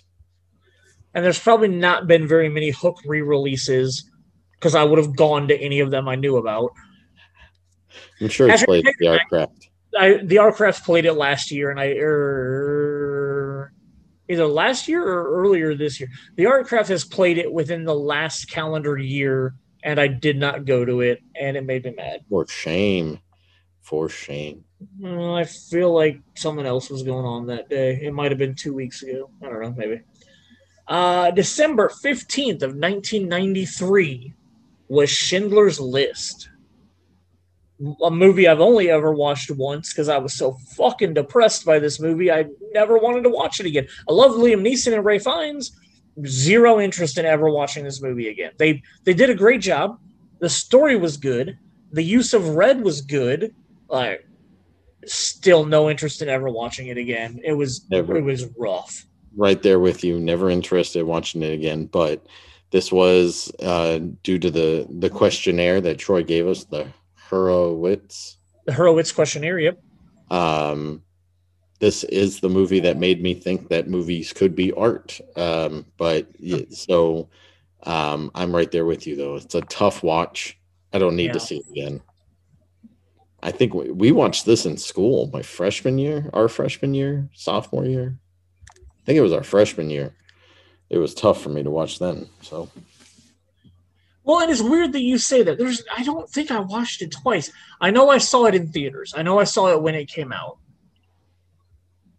But you saying that almost makes me think I may have watched it a second time and didn't really realize it. Like, because I think we did watch it in school, because that would have been the year after our it came out a year before our freshman year, so it would have been on VHS for us to have watched while we were freshmen. I almost think you might be right. I may have watched it twice that I don't remember doing. And that was the same year. That was the same year as Jurassic Park. So, like, literally in the spring, he knocked it out of the park and made one of the earliest, best CGI films that cinema had ever seen, and then followed it up with one of the most heartbreaking, depressing black and white movies that cinema has ever seen. And we followed it up in December 10th of 1997 with Amistad, which I have never seen. Djimon Hounessi is, I believe, the star of that movie. First movie he ever did, I believe, too. I think you're right about that. This was also the same year as The Lost World Jurassic Park. So I definitely put Amistad as the better movie between the two of them. Only watched it once, watched it in the theaters. Again, it's right up there with Schindler's List for me. Like, I only ever watched it once because I really just didn't enjoy the emotional experience of it. That just made me never want to watch it again. Like, slave trading is not really something that I give a shit about. Not something I want to watch a 2-hour movie about. It was a very powerful and impactful story. Again, not something I ever wanted to watch again. All the acting was great in it. Spielberg's direction was great in it. But it was again another rough movie for me to watch. We go 5 years into the future. He was apparently busy releasing a couple of summer movies, maybe, where December 25th, Christmas Day of 2002, we got Catch Me If You Can. Literally one of my favorite Spielberg movies of all time. You have two of the best actors that are currently working in Hollywood right now, with Leonardo DiCaprio and Tom Hanks in this movie. Tells the story of a kid who decides to run away from home because of crazy stuff going on, and he starts forging checks left and right. Shane tends to not like this movie because of the fact that it glorifies somebody breaking the law and doing bad things, when it's not that at all. It's a personal story, and I think it's let's address something real quick. That's not necessarily why I dislike it, because I love the movie Blow. I think Johnny Depp is phenomenal in the movie Blow, and for 90% of the movie, he's doing shit that no human being should do. He is a drug trafficker, the biggest drug trafficker of cocaine in the 70s in the United States. But in the end, he gets what's coming to him. Like, all of his people rat him out. All of his people get him arrested. He goes to prison, and his daughter fucking hates him. Like, I understand that. Johnny Depp, the character of George Young, is glorified through the first, 2/3 of this movie. I'm doing all of these drugs, and I'm making all this money, and this is how I'm doing so much great stuff. But then, he still has repercussions for it at the end. Then you give me Catch Me If You Can. Very similar plot. He's doing all these terrible things. He's forging identities. He's traveling all over the world, stealing money, doing all this terrible shit. And what's his punishment? Oh, he gets to do some TED Talks about it. He goes to jail. Doesn't go to jail. Yeah, he went to jail. And then he went to work for the FBI to help the FBI learn how to stop other people from doing what he did. So didn't really serve very much jail time for what he did. He ended up getting a job with the FBI because they rewarded him for being a bad guy. So when we finished World War II and brought over all the German scientists to start working on things for us, shouldn't they have just gone to jail and not ever done anything for us? I feel like we are comparing apples and peaches with that analogy. So here, but it's about a tortured young person who has nobody. He feels like nobody loves him and nobody cares about him. So why should he care about the system that's put in place in front of him? Now, what's weird to me is that somebody who loves Peter Pan and loves Peter Pan syndrome as much as you do is not okay with somebody, with a teenager acting out and a teenager getting caught and thrown in jail, but then using his powers for good.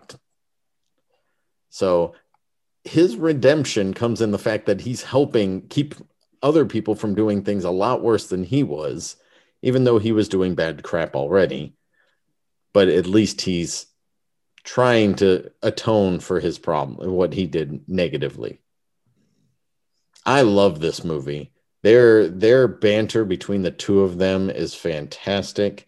I think that it's this longing to belong somewhere that is driving Leonardo DiCaprio's character to run constantly from a broken home, whose dad was kind of a swindler, and his mom like moves on and starts a brand new family with somebody else and kind of forgets about her son altogether. And it's literally just a broken and torn down little boy who feels like he has no place in the world. And so he's doing whatever he wants to do because he truly believes that it's not that bad. And then once he gets caught, once it gets to the point where he's going to get killed for doing what he's doing, he finally decides to give up instead of dying. So like, I don't know. I have no problems with this movie.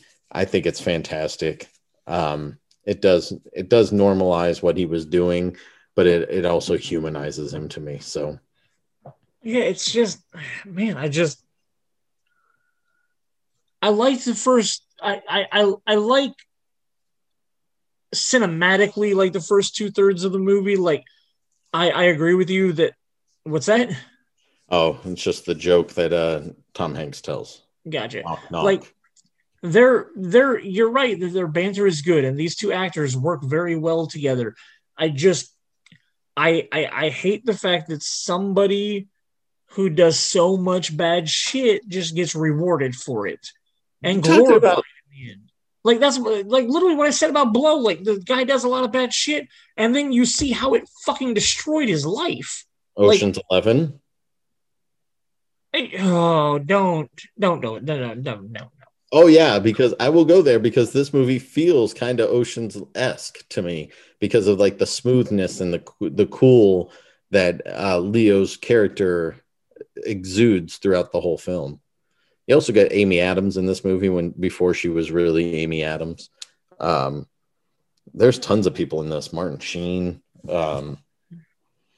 Christopher Walken is in it. Yeah, there's just tons and tons of great actors. Christopher Walken is dead. Yeah, that's what I thought. And I mean, like a lot of people are on your side. $165 million domestically, $352 million worldwide. Like a lot of people love this movie. And I would consider watching it again because, again, I don't hate the whole movie. I just hate how in the third act, it glorifies, like, he gets caught and just decides that, like, when we're done recording, I'm going to look up how much actual jail time he served because I don't feel like it was that much. I feel like he immediately went to work for the FBI because he was like, oh, look, here's the deal that I'm going to strike with you. I don't want to do any jail time, and I'm going to teach you how people do what I do to, like, get out of serving any jail time. and I could be wrong, but I feel like that's the deal that he made before he turned himself in. I don't know for a fact. Okay. So a lot of people like that movie. In 2005, his Steven Spielberg's summer release was War of the Worlds, piece of shit that we talked about earlier. And then in December 23rd, he released Munich, which is a fine movie. It's not good or bad. It's blah. Really well made, but Yeah. I was the subject matter was just kind of the execution of it wasn't the best. I agree.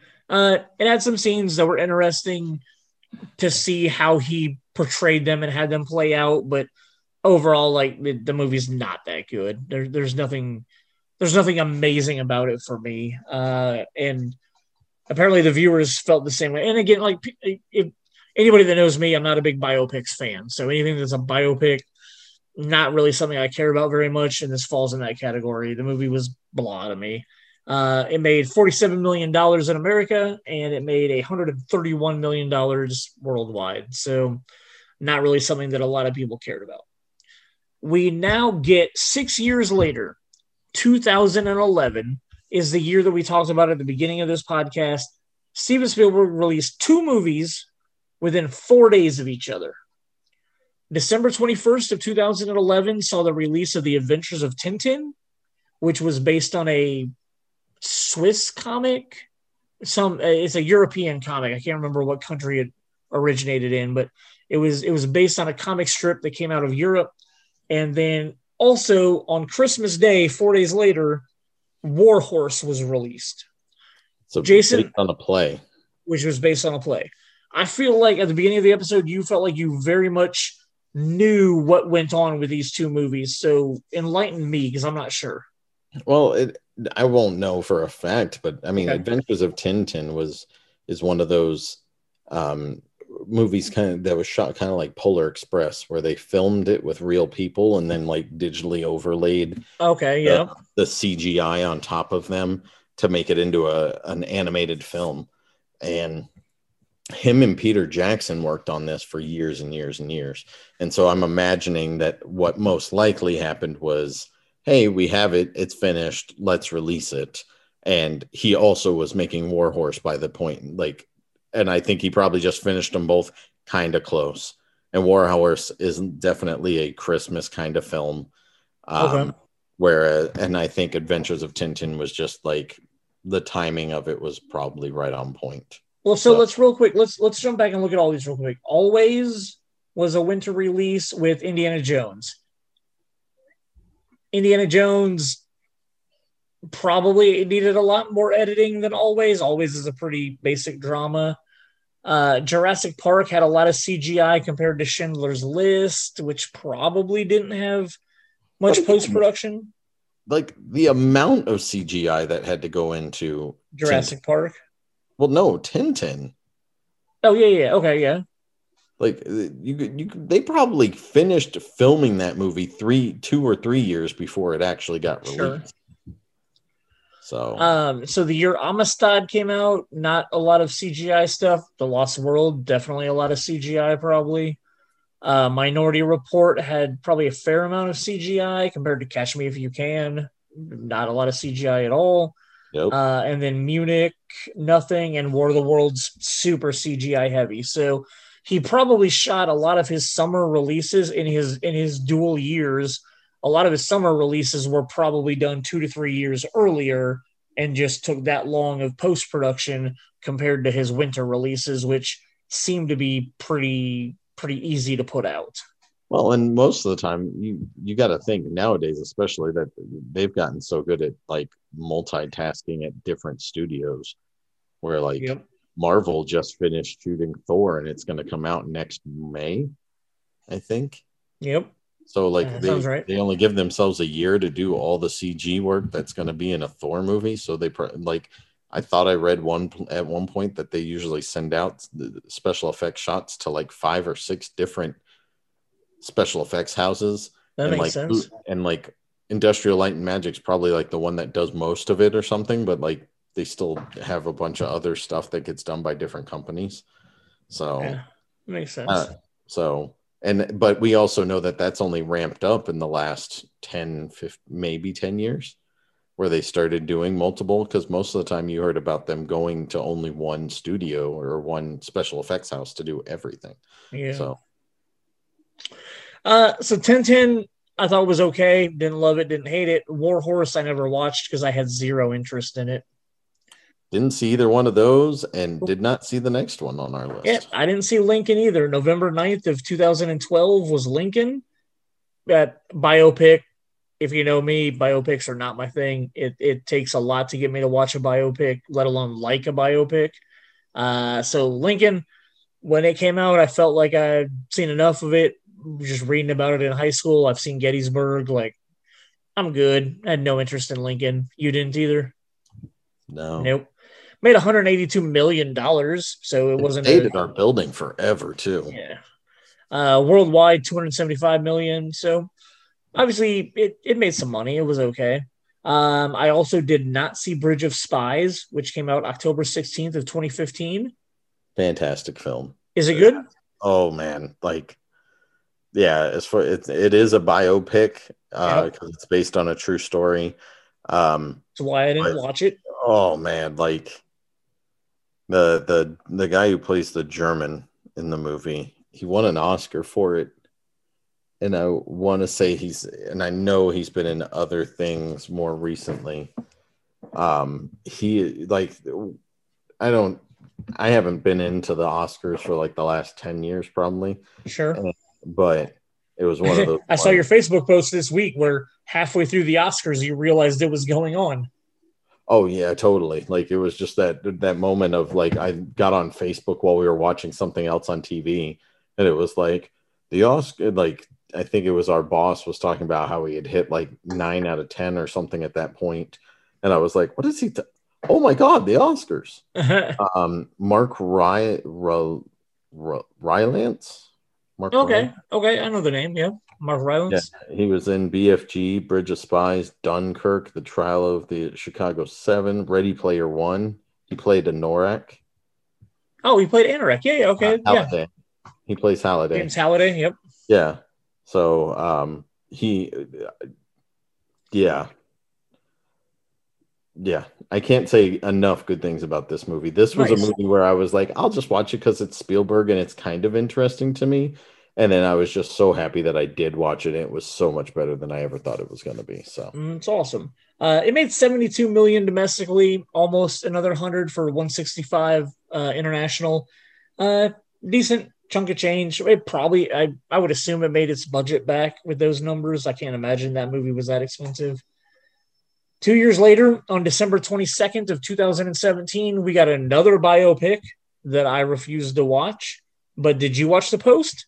I did not. Okay. I'm kind of sick and tired of mainstream media and acting like they are God's gift to our information. That's Tom Hanks and Meryl Streep, right? Yeah. You're a Tom Hanks lover, so I'm surprised you would have thought I would have jumped right on to watch this movie, but I really like,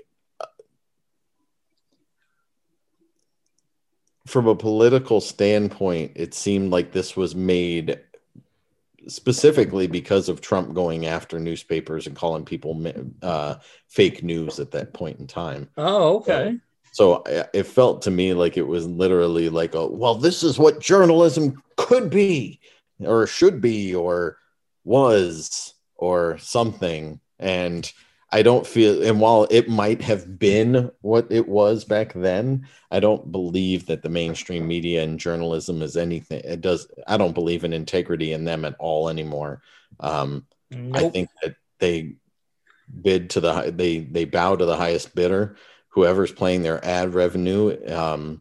There was some stuff that came out of a Fox Houston station just today that talked about how they manipulate the news depending on who they were getting advertising money from. That's sad to fucking hear. And, it's disgusting because of the simple fact that, we should be getting news. In my opinion, and being the way that I am politically, I think I've known that the media has been biased for a long time. Well, let me rephrase that. I've been aware that they've been biased for at least 10 years now. Sure. And it definitely seems like it's only getting worse and worse. And Yep. I go to alternative sites and stuff to try and look things up. And granted, I look things up that are probably more right slanted than left slanted.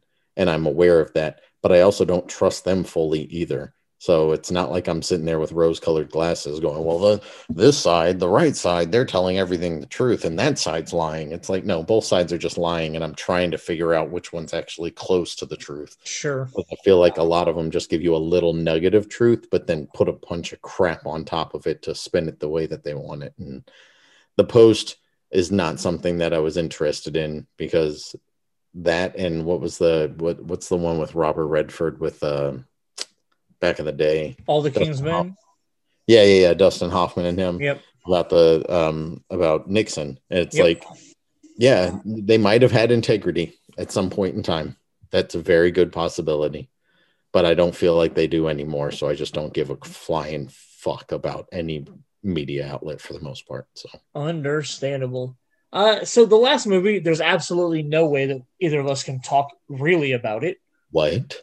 Well, I've because already seen it. it comes out December 10th of this year. It was supposed to come out December 18th of 2020. Obviously, COVID pushed that back an entire year.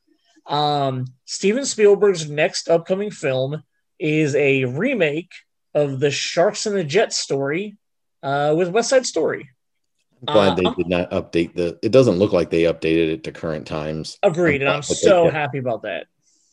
Yeah, looks like it's kept in the 50s, 60s era, and thank goodness, because it would not have worked as a musical for a current time frame, in my opinion. But I like the original musical. I mean, I'm not a diehard West Side Story person, but I like the movie. 56-ish, I think it came out, or whatever, mid to late 50s. I don't even want to try and guess, because I'd be wrong. So, I mean, I liked that version. I'm interested in watching this version. The preview looks good. It doesn't look like shit, but I mean, it's West Side Story again. I already know the story. I already know the music. My problem with this musical is I seriously believe that every single song is crap except for like really 3 songs. There's 3 songs that I like. And when you watch the stage production of it, 61. I was close, but off 61. When you watch the stage production of it, or when I watch the movie, the best thing in it is America. It literally steals the show. Everything else after it kind of is on a lull, and anything before it is not up to par. But I also like Tonight, and I also like oh my goodness, Dance. What's the song? Dance. I can't remember off the top of my head. The one you're thinking of, is that the Sharks and the Jets and the snapping and all that? No. No, you don't like that? It's more you're gonna make me look it up. So but yeah.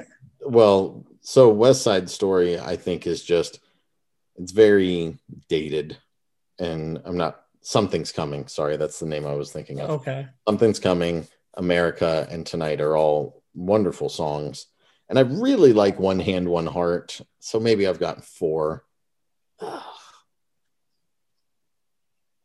I mean, it's literally just Romeo and Juliet set in New York City. Like, it's... Yeah, but now I'm looking at it and I'm like, One Hand, One Heart, and then Somewhere. Those are cool. I really hate G Officer Crumpkey. That's a horrible song. I don't like, it doesn't work for me. Maria's really good too. So I will say that they have some good songs, but by far, I think America is the best song. I think I'll watch it because it's a musical and I'm a musical fan. Sure. And because I'm a Steven Spielberg fan. But I'm not holding on to hope for it to change my mind on the whole musical as a whole. So okay, understandable. So dude, way back in the, sorry to interrupt real quick. No, go for it. So in the mid 90s, late 90s, one of the local community theaters did it, and somebody that we know was in it, and they were somebody that we know. Tell me who it was. No. Yeah, Dave. I don't want to name names. Okay, all right, okay. We know her sister. I don't know if you know this person in particular, but she played Like Maria. literally, when we're done recording, you have to tell. I don't know who you're talking about. You have to tell me. So she played Maria, but they brown faced her. They literally What? but this is the middle of the 90s, right? So like her skin, she smeared like makeup on her skin to make her look darker and look Puerto Rican. Yeah. So it's one of those things where Oh, you can't again, do when that we're done nowadays. recording, you can't not tell me who this is. I need to know. You can't do that nowadays. They No. make sure they get a Hispanic lady who is well tanned. Yeah. So, but yeah, I just thought that it's one of those things that pops into my head when I think of West Side Story, and I'm just like, ooh, yeah, can't do that anymore. Interesting. So those are well, I mean, that's honestly literally Steven Spielberg's entire film career, aside from the two movies that we didn't talk about. He only ever released stuff in the summer movie window or the Christmas movie window. And that was it. I mean, he had, like we said, Ready Player One was March, so it was a little outside of that. He had his July 1st release, but like for the most part, those are the only times they released Steven Spielberg movies. Before we wrap up the episode, I just want to address he was involved in a couple of other really big franchises, specifically as a producer. He produced the Back to the Future franchise, which is obviously one of a sacred part of my life. He did the Men in Black movies. He was a producer on Taken. He did Who Framed Roger Rabbit, which is a great movie. He did the entire Transformers franchise, so he bankrolled Michael Bay a lot. He did J.J. Abrams' Super 8, which I think is an amazing movie. Real Steel with Hugh Jackman is a phenomenal movie that he was a producer on. He did both of the Zorro movies. First one's great, second one sucks. Agreed, 100%. He did Gremlins back in the 80s. He produced Did that. Gremlins 2? I would assume so. I don't remember looking specifically at that, but I would assume if he produced the first one, and I think both of them are Amblin movies, so yeah, I think he probably did the second one also. And then he also dipped his foot into Poltergeist, The Twilight Zone, kind of doing some wannabe scary-ish type stuff. So those are some great franchises and big movies that I love and enjoy that he had a hand in. He did two miniseries. I believe they were both on HBO. Go ahead. Did you say Band of Brothers and Yeah. Flags of Our Fathers? Flags of Our Fathers was the Clint Eastwood movie, so that's not a miniseries. Oh, okay. What? Hold on, it might have been Pacific. The Pacific. Okay, maybe that's what it was. I thought he had a second miniseries that he produced also. Dude, his producing credits are crazy. Yeah, he produced Flags of Our Fathers and Letters from Iwo Jima. So okay. He did. Okay. Dude, he did. Oh man, The Lovely Bones, Eagle Eye, like his name on a bunch of these is crazy. Sure. Let me do the last couple of TV shows that I have written down, and then you can look through and find anything that I missed. As a kid, he produced Tiny Toons and Animaniacs, two cartoons that I watched. What's that?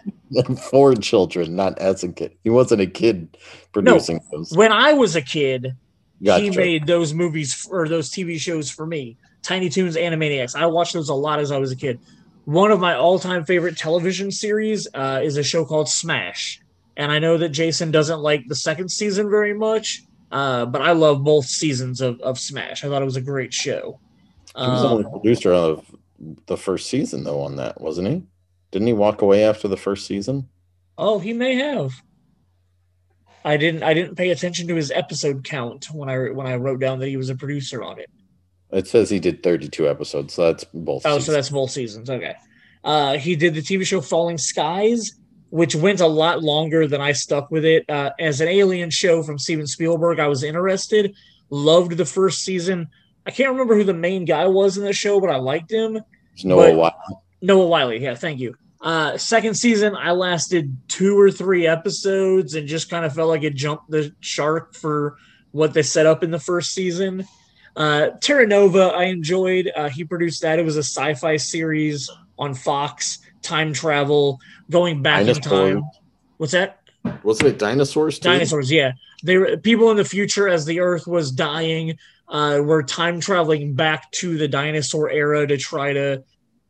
They weren't trying to save the future, which I thought was cool. They were literally trying to bring back everybody from the future to like the start of Earth to basically just like start over.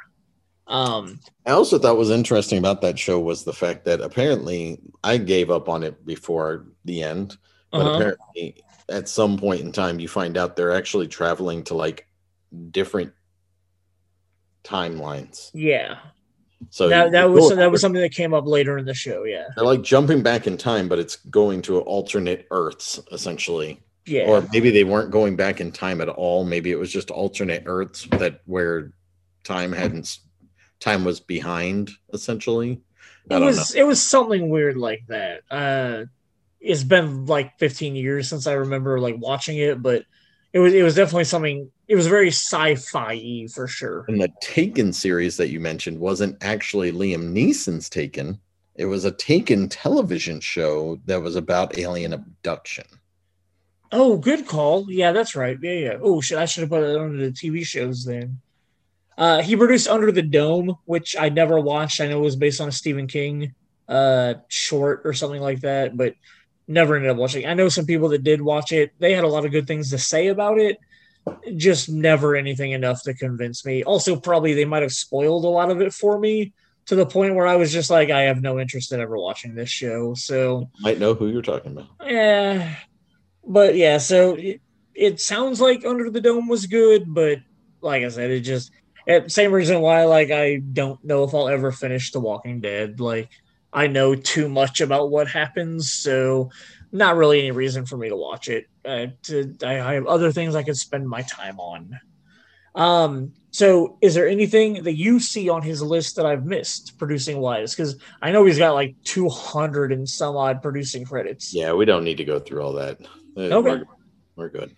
All right. Well, that was a lot of Steven Spielberg, man. That guy has done a lot of like he's tackled so many different genres. You look at Indiana Jones as like an action adventure.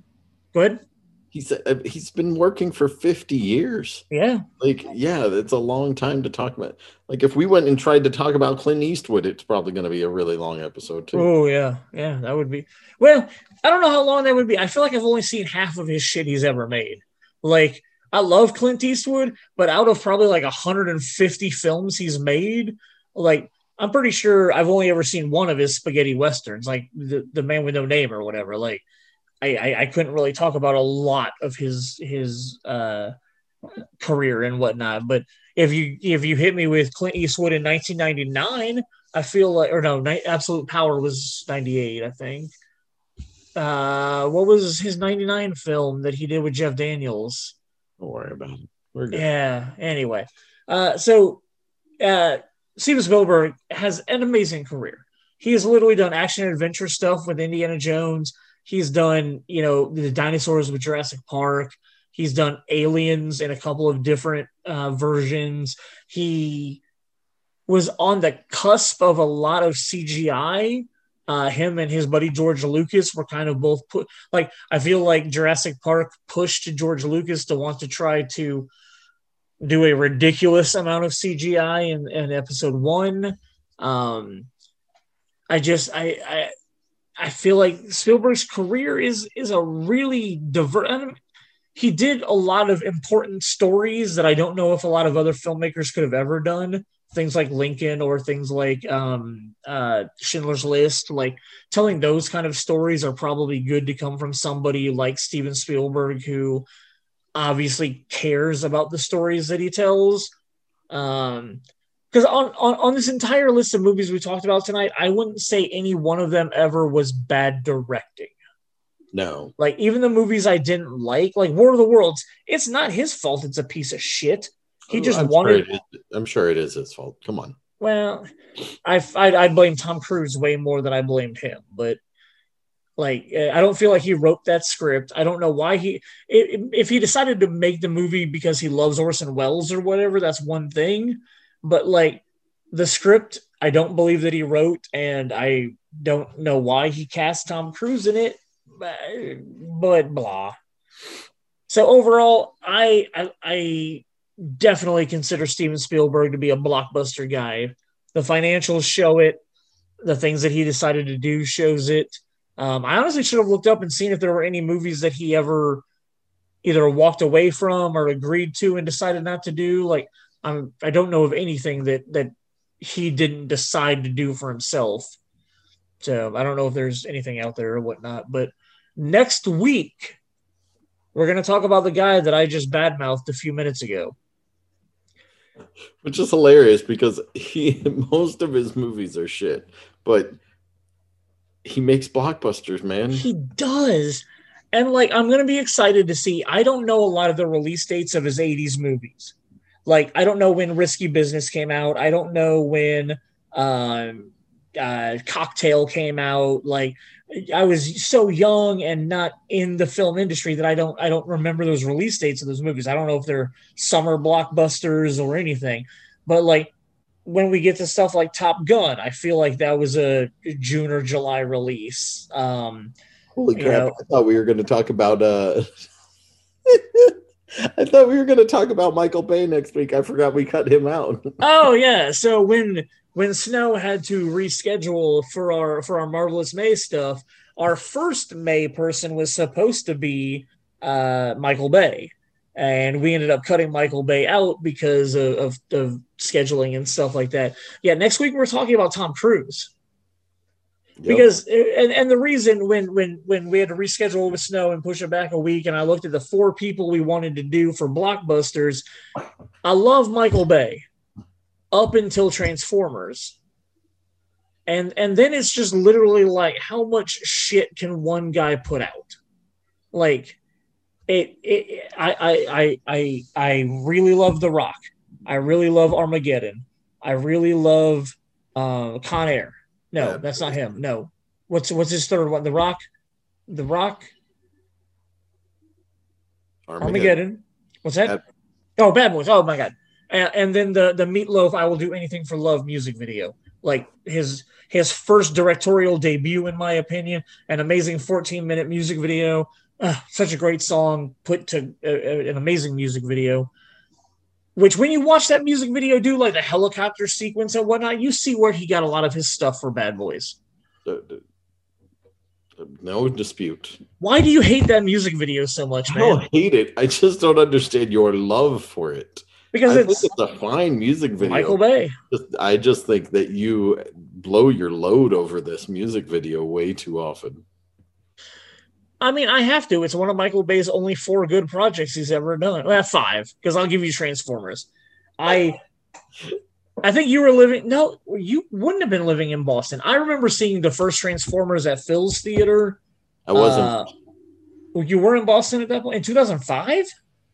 No, it was 2007. Oh, 7. Oh, yeah. Oh, that makes sense. Yeah.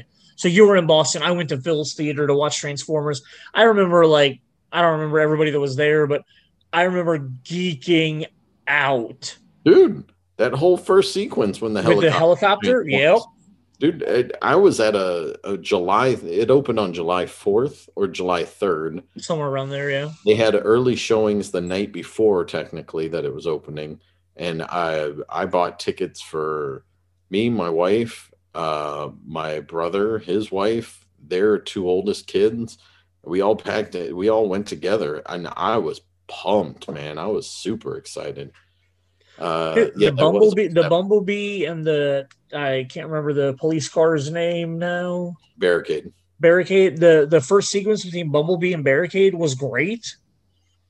The movie is solid, and entertaining, and it's cool to watch. So a great start to a franchise that burnt out in the next 4 movies, all of them being crap. I like Bumblebee. Oh, well, yeah, I was talking about the next 4 Transformers movies. But yes, Bumblebee is very solid. Did Bay produced that, right? Yeah, he just produced it. Yeah. So when we had to do a scheduling shift because of rescheduling, we cut Michael Bay out because literally I was just going to praise him for a couple of movies and then be done with him. So yeah, next week's Tom Cruise, bro.